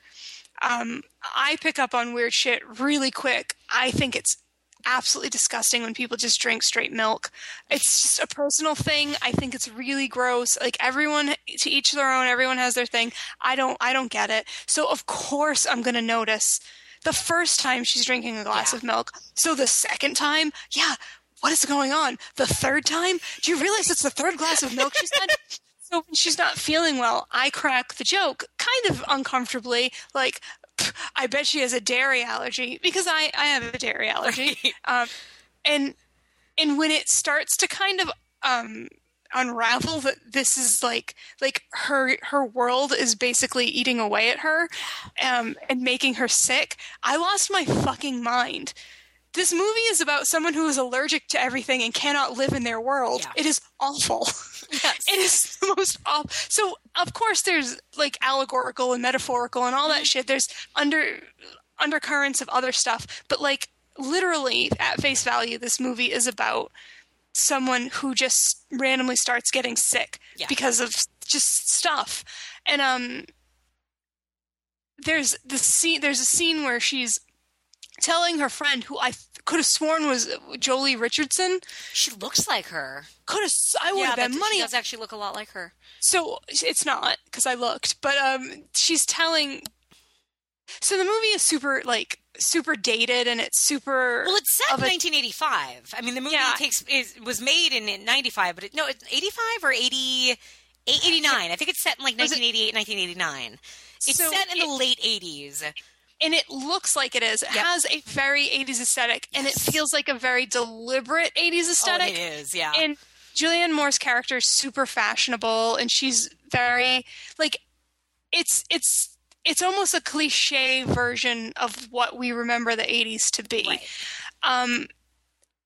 And I mean, it is like, okay, this movie takes place at a time, but when there's a definite shift in Julianne Moore's character, where she goes from very, like, confused and not feeling well, and no one seems to know what's wrong with her, and maybe she's just tired, to, like, to almost, like, owning what she feels is wrong. Like, I have this problem and this problem and this problem, and she's sitting at lunch with this woman who is her friend, and it's almost like a switch has flipped, and it is not as stylized, and it is not as 80s, and she doesn't look like this person from, like, a homemaking catalog in 1986. She looks like a lady, a human being, and she's gaunt, and she has no makeup on, and she's just rattling off all the things she can't be near or can't eat or just found out bother her. And I was laughing, crying like a hysterical crazy person, because it was so funny and so relatable, but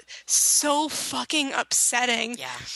Like, I've had that conversation. Nobody likes me. Nobody wants to listen to that. They don't want that. And she doesn't want to be saying it. But she feels like she needs to justify absolutely everything about herself now. And it's just so upsetting. Oh.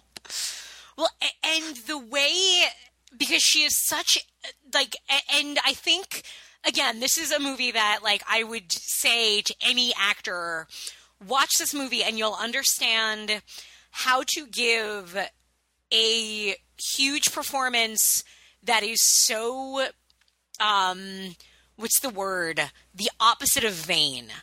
Because she is never, as an actor, trying. It's not about, like, how good she looks. It's that she's not being big. She's not overplaying anything. She's playing everything in this woman as this woman that doesn't have a personality and doesn't have a kind of, not like a soulless woman. But so much of it in the beginning is that she's kind of just, like, floating through life, and she's not attached to anything. Mm-hmm. And her, like, everything she worries about, in part because she is just a wealthy housewife, it's, oh my God, this is the wrong couch or the wrong color, or it's the worst thing that could happen to her. And it is so restrained in many ways. Because it's clear that Julianne Moore is not playing this character. Another actor could play this character and win an Oscar, And like, granted, this was a, independent film. It got attention, but didn't get enough. But it's not even that, like, oh, well, she should have been nominated. It's not that. Another actor would have come in and played this part in a way where everything was big, or it was small and then it was big. And she knows not to do that because it's not calling for that. And this character never gets to that point. And when she comes close to it, and then she falls right back. Mm-hmm. And, at a certain point in the movie, it shifts again when she thinks she's found the answer. She thinks, oh, I need to go. I'm allergic to modern things. I need to go to this resort, this kind of hippie commune place where there's no electricity. It looked really fun. Oh, God. And I think, again, it's so brilliant because for the first, 10 minutes, you're like, this is good for her. Okay, yeah, okay. And then very quickly you start to realize, no, this isn't the answer. And so I don't want to completely derail you, but I feel like I'm going to forget if I don't bring it up right now. So there is a level of hopelessness to this because you think this is a good place, this is a good thing, and then she's running or walking and there's a car, and you're like, oh no, she's not far enough away from anything. None of them are far enough away from anything to make anything matter. So I got that feeling, and then I had to be deliberate, but you listen to the commentary, so I guess you can tell me. The constant sound of planes overhead. Oh yeah, that's a big. I mean, that's very made deliberate. Me so fucking uncomfortable because it's everything is inescapable and everything is hopeless. Mm-hmm. That's basically what this movie is. But it also ends on a very hopeless note. So I guess it balances that. Well, see, and I think the end is hopeless. I think one could interpret it that way. Tried to think of it as hopeful. To me, it's not, because I think, one of the things is, so she's in this commune, and it's run by, God, I forget that actor's name. I always know him from the guy from the dad from the Brooklyn Bridge. He's in everything, Peter or something, right? Mm-hmm. And, he's kind of the guru of this new age kind of place. And his thing is, and we'll talk about AIDS because that's actually a big part of the movie, even if it's not. Yeah.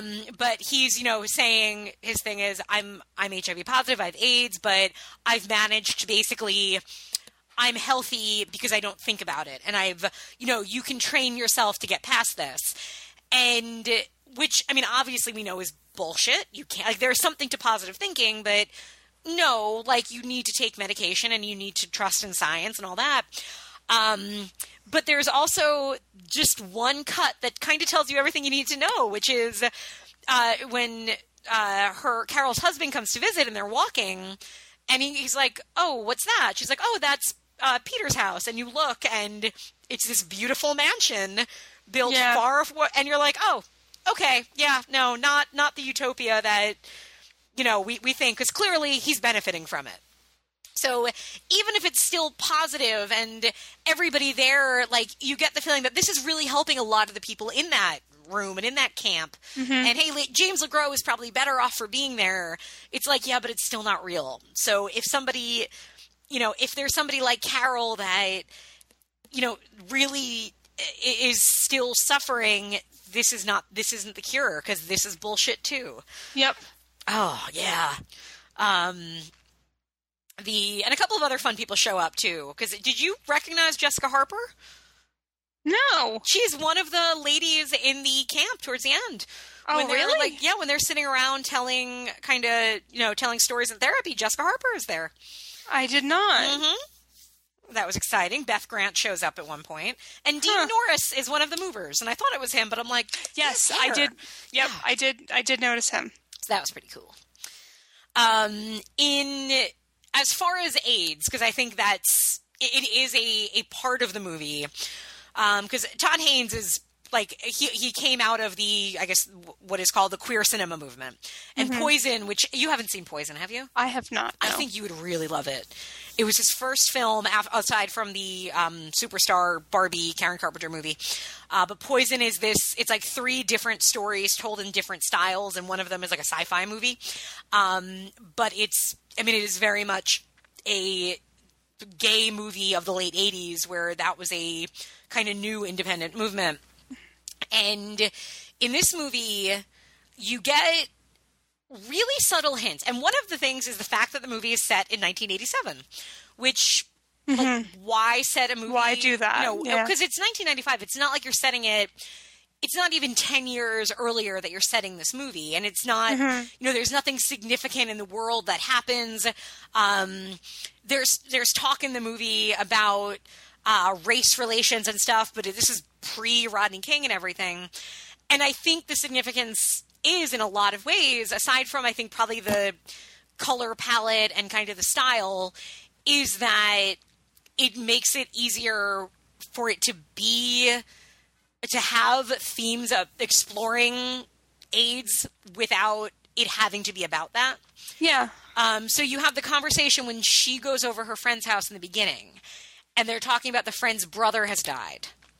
Yes. And it's this entire conversation, and she never says he died of AIDS. What she said, what happens is Carol says, was it? And she says, no. Everybody thinks that because he wasn't married. Yeah. And, if this movie wasn't set in 85 or 87, I might not have thought that.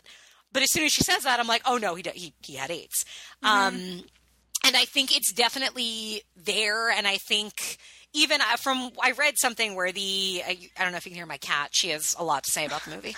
That I think the character of the guru, I really wish I wrote his name down, but I didn't. But the guy in charge of the cult, and in him saying, I've positive thought my way to a cure to AIDS, was sort of based on this female writer who wrote a book saying she had AIDS, that she was able to think past it, and how that pissed Todd Haynes off so much that he was like, no, that's bullshit, and I need to mention that. So there's a lot, and I love a movie that is about a lot and says so much, even if the screenplay for this movie is probably very short, because there's not a lot of talking in this movie. So I watched this like late at night too. Well, not late at night, but late for me. Like I started it, I think at like 9 on a school night. I didn't fall asleep. My eyes didn't start to close. Like it might be slow. It is very quiet at times. You can't make dinner and watch it. No. Like there's so much story in just what we're being shown and sometimes what we're not seeing. Yep. So you have to pay attention to it, but I didn't feel like it was a chore. It wasn't like, I have to slog through this quiet, slow movie. I'm really glad you said that, because I worry, because it is a quiet and slow movie that I think a person would find it boring. Yeah. And I think if you know what you're getting into, I don't think you will. And I think, to me, this does weave a spell over you. And a good part of that does come from the look. That helps a lot.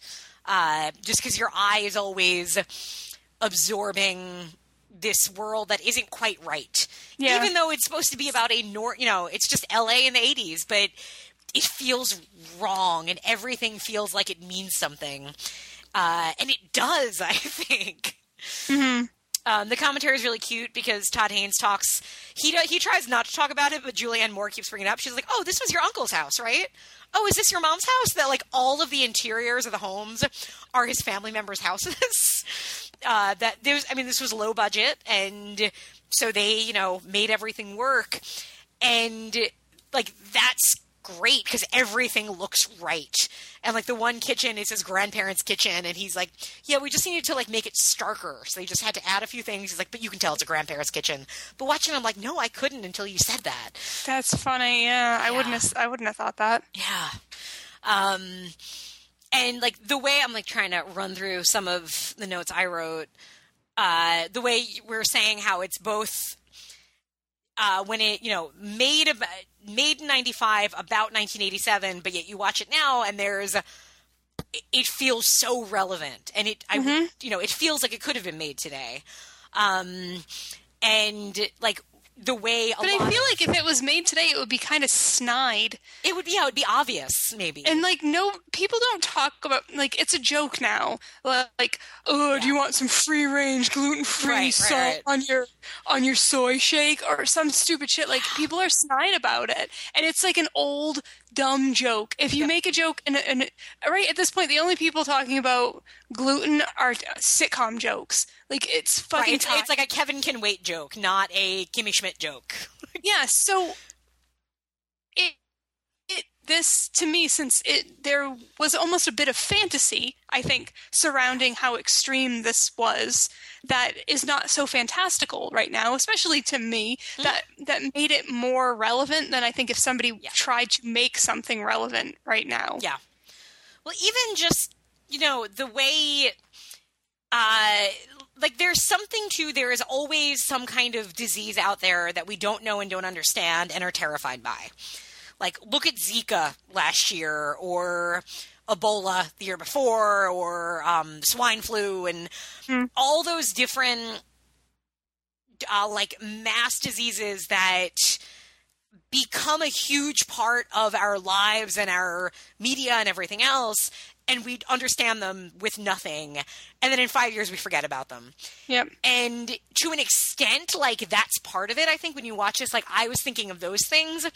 But yet it's so much more ominous, because in this it's that, you can interpret this movie as any of those diseases or as not. You can watch it and say, no, she's not sick. It is all in her head.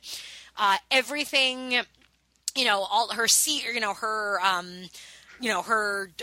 having panic attacks. She's not sick. She's not, she can breathe. It's just a panic attack. I think you could interpret it that way. I don't think I absolutely think, no, something is wrong with her. And even if it isn't physical, it is that wrong that it manifests physically, and it is a disease. But it's one that I think you could watch and you could argue about. And that's one of the things I love about this, is it doesn't give you any answers. And to me, that ending, when, because earlier, the other woman who I love, who's in a bunch of things, the bigger woman, the redhead, she tells Carol, oh, here's how I learn to deal with this. I looked in the mirror and I said, I love you. I love you. And at the end, to me, Carol basically has moved farther away from everyone. When her husband and stepson, which that's a whole thing too. And I tried to figure out, I'm like, why isn't it stepson? Why isn't it her son? And they talk about it in the commentary, and it's so simple. What's your theory on it? I don't know. I didn't really give it that much thought. I couldn't quite understand, because I'm like, it's such a deliberate choice. Yeah, right? For sure. And what they say is that, well, it's because she doesn't really have anything of her own. Yeah, I can see that. I mean, it does add to that level of detachment. Yeah. And so when they come to see her at the very end, it's just, they're so detached. The kid doesn't even want to look at her. And Xander Berkeley is just trying. He's kind of trying, but you can tell, he's so ready to just be done. He's just over it, yeah. Yeah. And so, she's just getting farther and farther from everything. And when she gives the speech at the dinner, when it's her birthday, that scene is so amazing. Yeah. Because first they dance, which is great, because everybody dances. And then, she kind of gives a thank you speech. And the entire time, she's trying to say, you've really helped me. But it's, to me, so clear that she's really still trying to please the people around her. Because it's still that upspeak, that voice where there's no confidence in it. It's totally her rambling, and she keeps going. And to me, that is her trying to just I'm trying to fit in, trying to make it seem okay. Say the right thing. And then it's the same when she goes into that room. I mean, and I guess you could look at it as she's trying to love herself. But to me, when she says, I love you, it still has a question mark in her voice. I always think I'm an optimist, but I think when it comes to movies, I sometimes am such a pessimist. You err on the side of pessimism. I think. Yeah. In this one, I do. And but again, I think that's just the way I took it. I don't think you have to. I like that you see hope there, because I think that's much prettier. I think maybe if I didn't, then I would be, condemning myself to a bit of hopelessness. If I didn't, at least, I don't know. I'd like to think that maybe things turn out okay. Does what kind of cologne does Zach use? Does it make you sneeze? Does it? No, no. I'm not too bad with smells. Okay, it's mostly just ingesting things. Okay. Yeah. But I mean, it's 2017 now. That's like easy and stuff, right? Everything's gluten free and all that stuff. Sure. Boy. No, I feel bad for feeling so negatively at the ending, but yeah. And again, I think that's just my take. I like you can have the other take. We can be a yin and yang. I mean, maybe if I rewatched it, I would have a completely different take. I think by the end, I was ready to not give up on it yet. I like that. Well, and I think, again, it is such a sparse movie deliberately that they don't tell you any, and I love that they don't. They don't tell you this guy's a fraud. They just give you that one picture to say, well, maybe he is. Right? They don't tell you that this is in her head. It is very much up to the audience. Yeah. And that's very deliberate, because otherwise they could be more specific about things, and they're not. And I think that's such a credit to the movie, because it means you can keep thinking about it. And the first time I saw it, I just didn't know what to make of it. I just knew it really fascinated me, and it was powerful, but I didn't quite know what it all meant. I still don't know that I do. I feel like I should watch this every 5 years and see where it sits with me. I'm sure you'd get something different out of it each time as well. Yeah, definitely. Want to hear a fun fact that I learned from the commentary? Yes, please. Okay, so Julianne Moore they were talking about, because Julianne, she had done Shortcuts right before this, so she was getting some attention for that. But with this movie, like, she had gotten the script to audition, and she read it. She's like, God, I want this movie.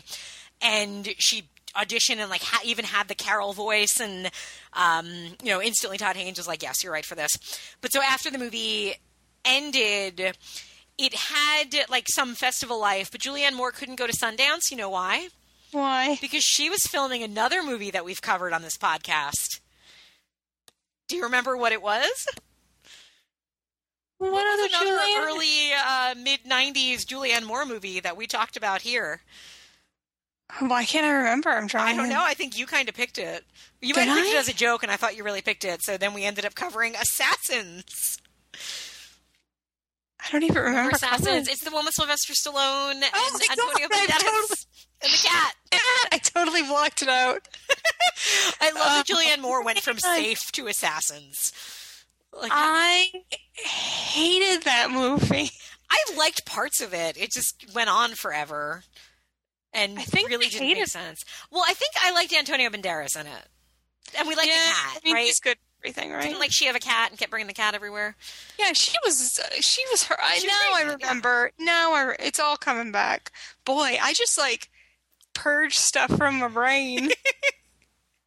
Well, I mean, in fairness, if you have to, I always think of the brain as like a bucket that gets filled. Yeah, like I try to be kind of selective about what things I really have to focus on remembering. And if you're going to lose something, I think you're allowed to lose Assassins. I think, Okay, thank you for that. It's not going to help you on Jeopardy anytime soon. You're good without it. But I just found that little tidbit of trivia very amusing for us. That is very amusing. Yes. You like a certain era of Yep. Julianne Moore. Yeah. Well, this was like right when she was kind of, because I think the Hugh Grant baby movie, was it 9 months? I think it's like 96, 97. So I was like, this was kind of right when she was becoming a star. But I really like urge people, if you haven't seen, especially if you're like, you just don't get the appeal of her. Because I feel like for some reason, a lot of people don't like think she's kind of overrated or just don't get the appeal of her. Just watch her in this movie and listen to the way she speaks and how her voice changes depending on who she speaks to. Like the scene where she sees a psychiatrist, where she is sitting in a therapist's office. Her therapist is a guy about 20 years older than her, and the entire time she is talking like a little girl to a teacher. And it is really remarkable how good she is in this movie. Mm-hmm. And specifically good. Like, you can, and not in like a try-hard way where you could see her thinking about the part. Like, no, it's just really, really a feat of acting when you see what she's doing in this part. Yeah. Yeah. So you liked this movie then? I did like it, yes. I'm really glad. I thought I would. I mean, it seemed just like it was going to work for me. Well, as I said, I expected that you would either love it or hate it. And I felt, I'm like, I think she's going to love it, but it could be a movie where if you like can't like get into it from the start, it just might end up feeling very boring. Yeah, I can see that. I was completely on board right from the beginning. Oh, so I'm glad to hear that. Good. Woo! Good Yay. pick. Yeah. Was this our first Xander Berkeley? Maybe. If you ask me what else he's in, I can't tell you, but I know him. Right. Oh, do you now? Not like in a sex way. Oh, well. Julianne Moore did in this movie. Oh, man. Oh. I always like him, too. And he's deceptively good as well at playing like a normal guy. Yeah, he's a really good example of, like, you know, the point that you were making about it never really gives you the movie never gives you really too much information to go on. Like, you never know for sure if the guy who, you know, runs the commune or whatever is really, like, you know, a bullshitter, yeah. Yeah, pulling a fast one, or if he really believes it. Like, it plants seeds, but, like, I think, like, in real life with anything, you can find things that support your theory, and then you can find things that don't. But he is a good example of that, because there were moments where I really wanted to dislike him, but there was no overt reasons to.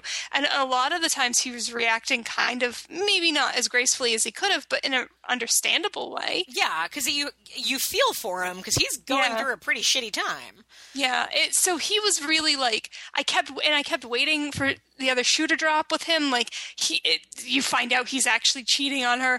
Yeah. I guess I'm just trained to. Yeah, because a lesser movie, it would have been so easy to write him off and just to have him, you know, roll his eyes at what she does. But they play it. He's perfectly. Really trying. He's really trying, but yet you feel like, you know, he's also kind of doubting her and doesn't really buy that she's really sick. Mm-hmm. And but you understand why he thinks that. And I think it's really remarkable that the way Todd Haynes never lets you kind of both see somebody's point of view and not trust them, in a sense. And it just makes everything a little, on one hand, it makes everything a little more uncertain, which works for the tone of the movie, but it also just makes it more human and more complicated, because that's how people are. Yeah. Yeah. All right. So do you have more to say, or should we go ahead and rate it? No, well, I mean, I could probably talk about it forever, but nothing specific, so we can rate it. Okay. So quality of film. 8.5? Yeah, I'm torn. I'm hovering between 8.75 and 9, because I really feel like this is a excellent movie, and I don't think I would change anything about it. I'm going to give it a 9. Yeah. I'd have to watch it again. Definitely have to watch it again, sure, and think about it. But yeah, I think it could go higher. Yeah, this one for me is really growing with watching and time and thinking about it. Yeah. I think there's just a lot to unravel, and I don't feel like, you know, I'm at the point where I unraveled all of it. I think in like I said, 5-10 years, I'm going to come back to it. And it makes me realize I should really watch more Todd Haynes movies. I should run the gamut there. You should. I need to get over my Rooney Mara hatred and just watch Carol. I know that. Quality of life. It's a hard one. 9. Yeah, I'll just go 9 too, because again, like, it's not one that I want to, like, rewatch constantly because it's not very fun, but I think I appreciate so much of it, and I really feel like it's a movie I can use as an example for so many things of what to do and not do in making a movie. Cool. So that was Wow, Safe. good pick. I'm glad you enjoyed it. It is, I guess you can rent it on Amazon.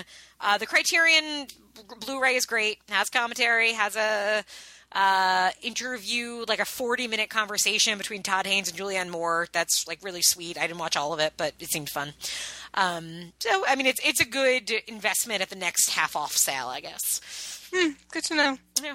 All right, so instant watch picks. What you got, girl? Woo!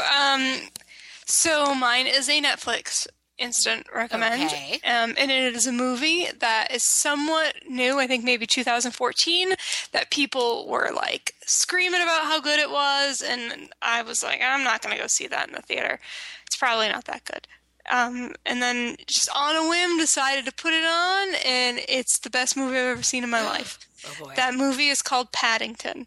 Oh! And it is about a bear. It is about a bear. So it does that thing at the beginning, like how I couldn't watch Up because I almost threw up. Yeah. It does that thing at the beginning where it absolutely destroys you, it decimates you, it makes you care too much, and then takes it all away.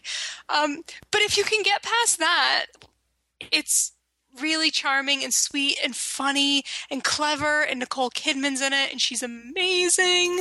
Oh. And the little bear is really cute. The bear is Ben Whishaw. Oh, I love him. And it's just real good. I think we might have watched it on Christmas. Oh. I don't know why. It was really weird. And Zach was a little like, I'm not going to like this. This is going to be a dumb kids movie. And he was like, just couldn't stop gushing about how good it was. It was good and it was earnest, but it wasn't super sweet. And I cannot recommend it enough. I remember some people going crazy for it a few years ago. Yes. And saying the same thing. And it was like people who were like either had kids or just were not the people that talk about kids movies saying this is so good.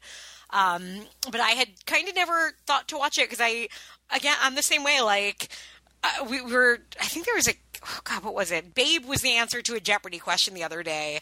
And as soon as I said that out loud, I was like, Babe. Oh, Babe. Because I just started thinking about how much I cried in that movie. But I should give it a go. I'll do. Yeah, this one's it's a little sad, but Okay. it's good. Okay. All right. I'll cry. I will totally cry. Yeah, you will, but then it'll be okay. All right. I can handle that. All right. Mine is also a Netflix instant recommend. I talked about it a bit on Facebook, so some people probably already know. Okay, Christine. Some things I like in movies. I like ballet. I like street dancing. I like street dance fights, right? Okay, Like all this checks out so far. dance gangs. I really like dance gangs. I like classical music. I like like violins and stuff. I like breakdowns, like where a character is like suddenly can't handle life and might fall off a ledge kind of thing. I like movies that are set in New York but are totally not filmed in New York. And I like when movies are not only set in New York but are set in my own neighborhood specifically. Yes, it's getting more and more specific. Yeah, only get everything wrong about my neighborhood. And oh my God, is there a movie on Netflix Instant called High Strung? Christine, High Strung is about this girl who's a ballerina who moves to New York City on scholarship. Oh, no. And her roommate's another ballerina on scholarship. And she meets a British violinist busker who is an amazing violinist, but is in the States illegally. Okay. But he is playing his violin on the subway, and there's a dance. And he lives in Inwood, which is my neighborhood, in a loft when there's no lofts in my neighborhood. No lofts. But underneath him lives the friendliest gang of just street dancers. Oh. And they're just instantly like, hey, you play the violin. Why don't you come hang out with us? We're going to show you how we dance. And they do. And then, of course, the school... What year is this movie from? Like 2015, I think. Like, it's really Okay. recent. The school that she's going to has a competition every year for classical musicians and dancers. Like, that's not a thing, but they do it here. Because in the movie, that means that she can dance, he can play the violin, and the street dancers can dance behind her. I forgot to mention there's a scene earlier that's a dance fight. It's dancers are dancing, and two guys are violining off. They're playing the violin, and they're like... Fuck you. Violining off isn't even... Oh my God. No. And at one point, while they're playing, it gets so intense that they start sword fighting with their violin bows. And you mean to tell me this is all available for me to watch instantly? Yeah. Yeah, oh my God, yeah. Okay, I started watching it at the gym. I had the best workout of my life at the gym because I was like, every time a musical sequence came on, I'm like, oh my God, elliptical, let's do it. Let's hit 7. Let's do it. Yeah. This movie is amazing. And like, at one point, her roommate starts dating a guy that seems like bad news. And the very next scene, she's like crying and broken down. And the roommate's like, you're a dancer, act like it. She's like, okay. And then that's it. Clearly, like, she was supposed to be pregnant or was supposed to be on drugs, but nope, they didn't have time for it, so it's out. There's a stodgy but lovable Russian ballet master who's all like rough but really like kind-hearted. Jane Seymour is in it as a ballet master. Yeah. This was the greatest movie I've ever... I mean, Pat, you said Paddington's for you. High Strung was for me. That made me tired just hearing about it. Oh my God. Just watch it. Watch it the next time you go to the gym. Put it on. It will change your life. This movie was everything I've ever wanted in a movie. No talking animals. I guess it's the one thing it didn't have. But it was everything. Everything, Christine. Oh, man. Okay. I believe you. So you actually get to pick the next movie for next episode. Otherwise, I'd just say High Strung. Do you have any thoughts, or should we wait and surprise announce it? Yeah, I do not. I actually have not thought about this at all. Okay. Do you want to pair it with another talking animal movie? Yes. Or have you had enough? You want to pair it with another talking animal movie? I will never have enough. All right. So our next episode, we'll announce it on Facebook a little bit once we figure out what it is. It'll be a Christmas talking animal movie. Yeah, because I mean, Christmas is over. I wonder if there's any Valentine's Day ones. I'm sure we could find one. Also, at some point we're going to rewatch, you haven't watched it, but I'm going to rewatch WrestleMania, the wrestling one. Yeah. That little girl is in WrestleMania. Of course she is. It's the same director, I think. I loved that movie. It's got a theme song. I'm not going to argue with watching a movie about a Jack Russell who wrestles. I'm not. Oh, he's so cute. Yeah, I'm not arguing that. Oh, it's called Russell Madness because they couldn't call it WrestleMania. Oh, yeah, they'd get sued. It's Russell Madness. Gets what he can get. Sorry. But I'm pretty sure the theme song is WrestleMania. Do you just want to say that we're going to cover that next week? Can we Okay, so one of the movies is going to be Russell Madness. Christine, I am leaving it up to you. You think of what would be a good thematic pairing with Russell Madness. Oh, can I pick right now? Go for it. Can we do, and this makes sense in my head, and I think you'll get it immediately. I've been meaning to rewatch it. I think it's called Hide and Seek, the horror movie with Kane in it. No, you're thinking of, See No Evil? Oh my God, See No Evil, you did it! You rescued me. You pulled me from the brink. I did. Now, they made a sequel to it, the Soska sisters made a sequel to it. Yeah, that's kind of why I'm watching. I want to see the other one because I want to watch the other one. I want to see them both again. Okay, so I'm trying to say to you, should we do all 3 movies? I don't know. Do you have 7 hours to talk about? I can't.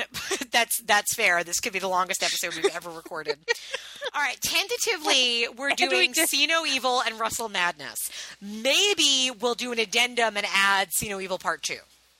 Hide and Seek. What's Hide and Seek? I don't know what I'm thinking, but at least you knew what I was talking about. Oh, I did. I got you covered, girl. I got you covered. I have seen it. I just don't remember it. Oh, yeah. I saw it a while back, and this will be fun because this is one of those movies that I knew existed but didn't know enough about, and this was like one of those very early in dating my now husband, him talking about, and then it was one of those, like, when I finally watched it, it was like a good, like, early first conversation for us about all the details of a, wrestling horror movie.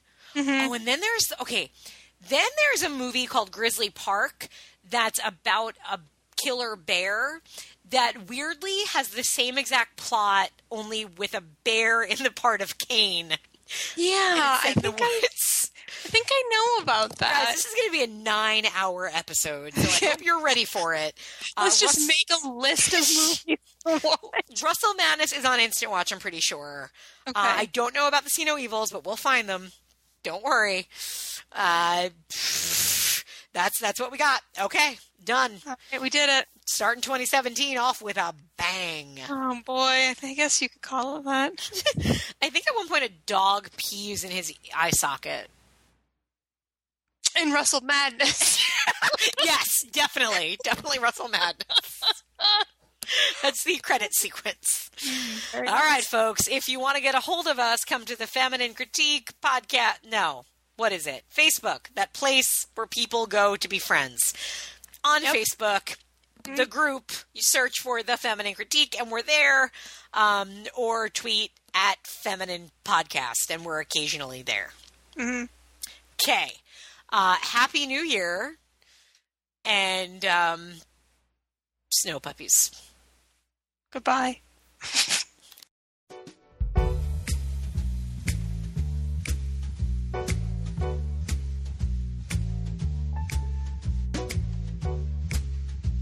Do you feel that? Oh, shit. Oh, wah, ah, ah, ah.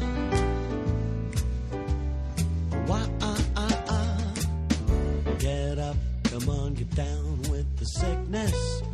Get up, come on, get down with the sickness. Get up, come on, get down with the sickness. Open up your hate and let it flow into me. Get up, come on, get down with the sickness. You mother, get up, come on, get down with the sickness. You fucker, get up, come on, get down with the sickness. Madness is the gift that has been given to me. I can see inside you the sickness is rising. It seems that all that was good has died. Oh no, the world is a scary place. Now that you've woken up the demon in me. Bobby, will you give it to me? Oh, get up, come on, get down with the sickness. You mother, get up, come on, get down with the sickness. You fucker, get up, come on, get down with the sickness. Open up your hate and let it flow into me. Why can't you just fuck up and die? Get down with the sickness.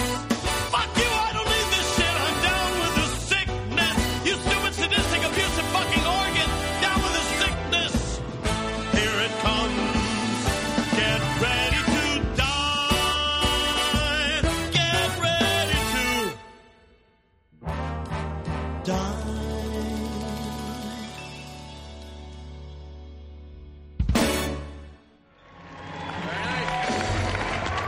Richard Cheese, Lounge Against the Machine. Jimmy Kimmel, Adam Carolla. Welcome back to The Last ladies Call. go nuts for this Richard Cheese. Yeah. Yeah.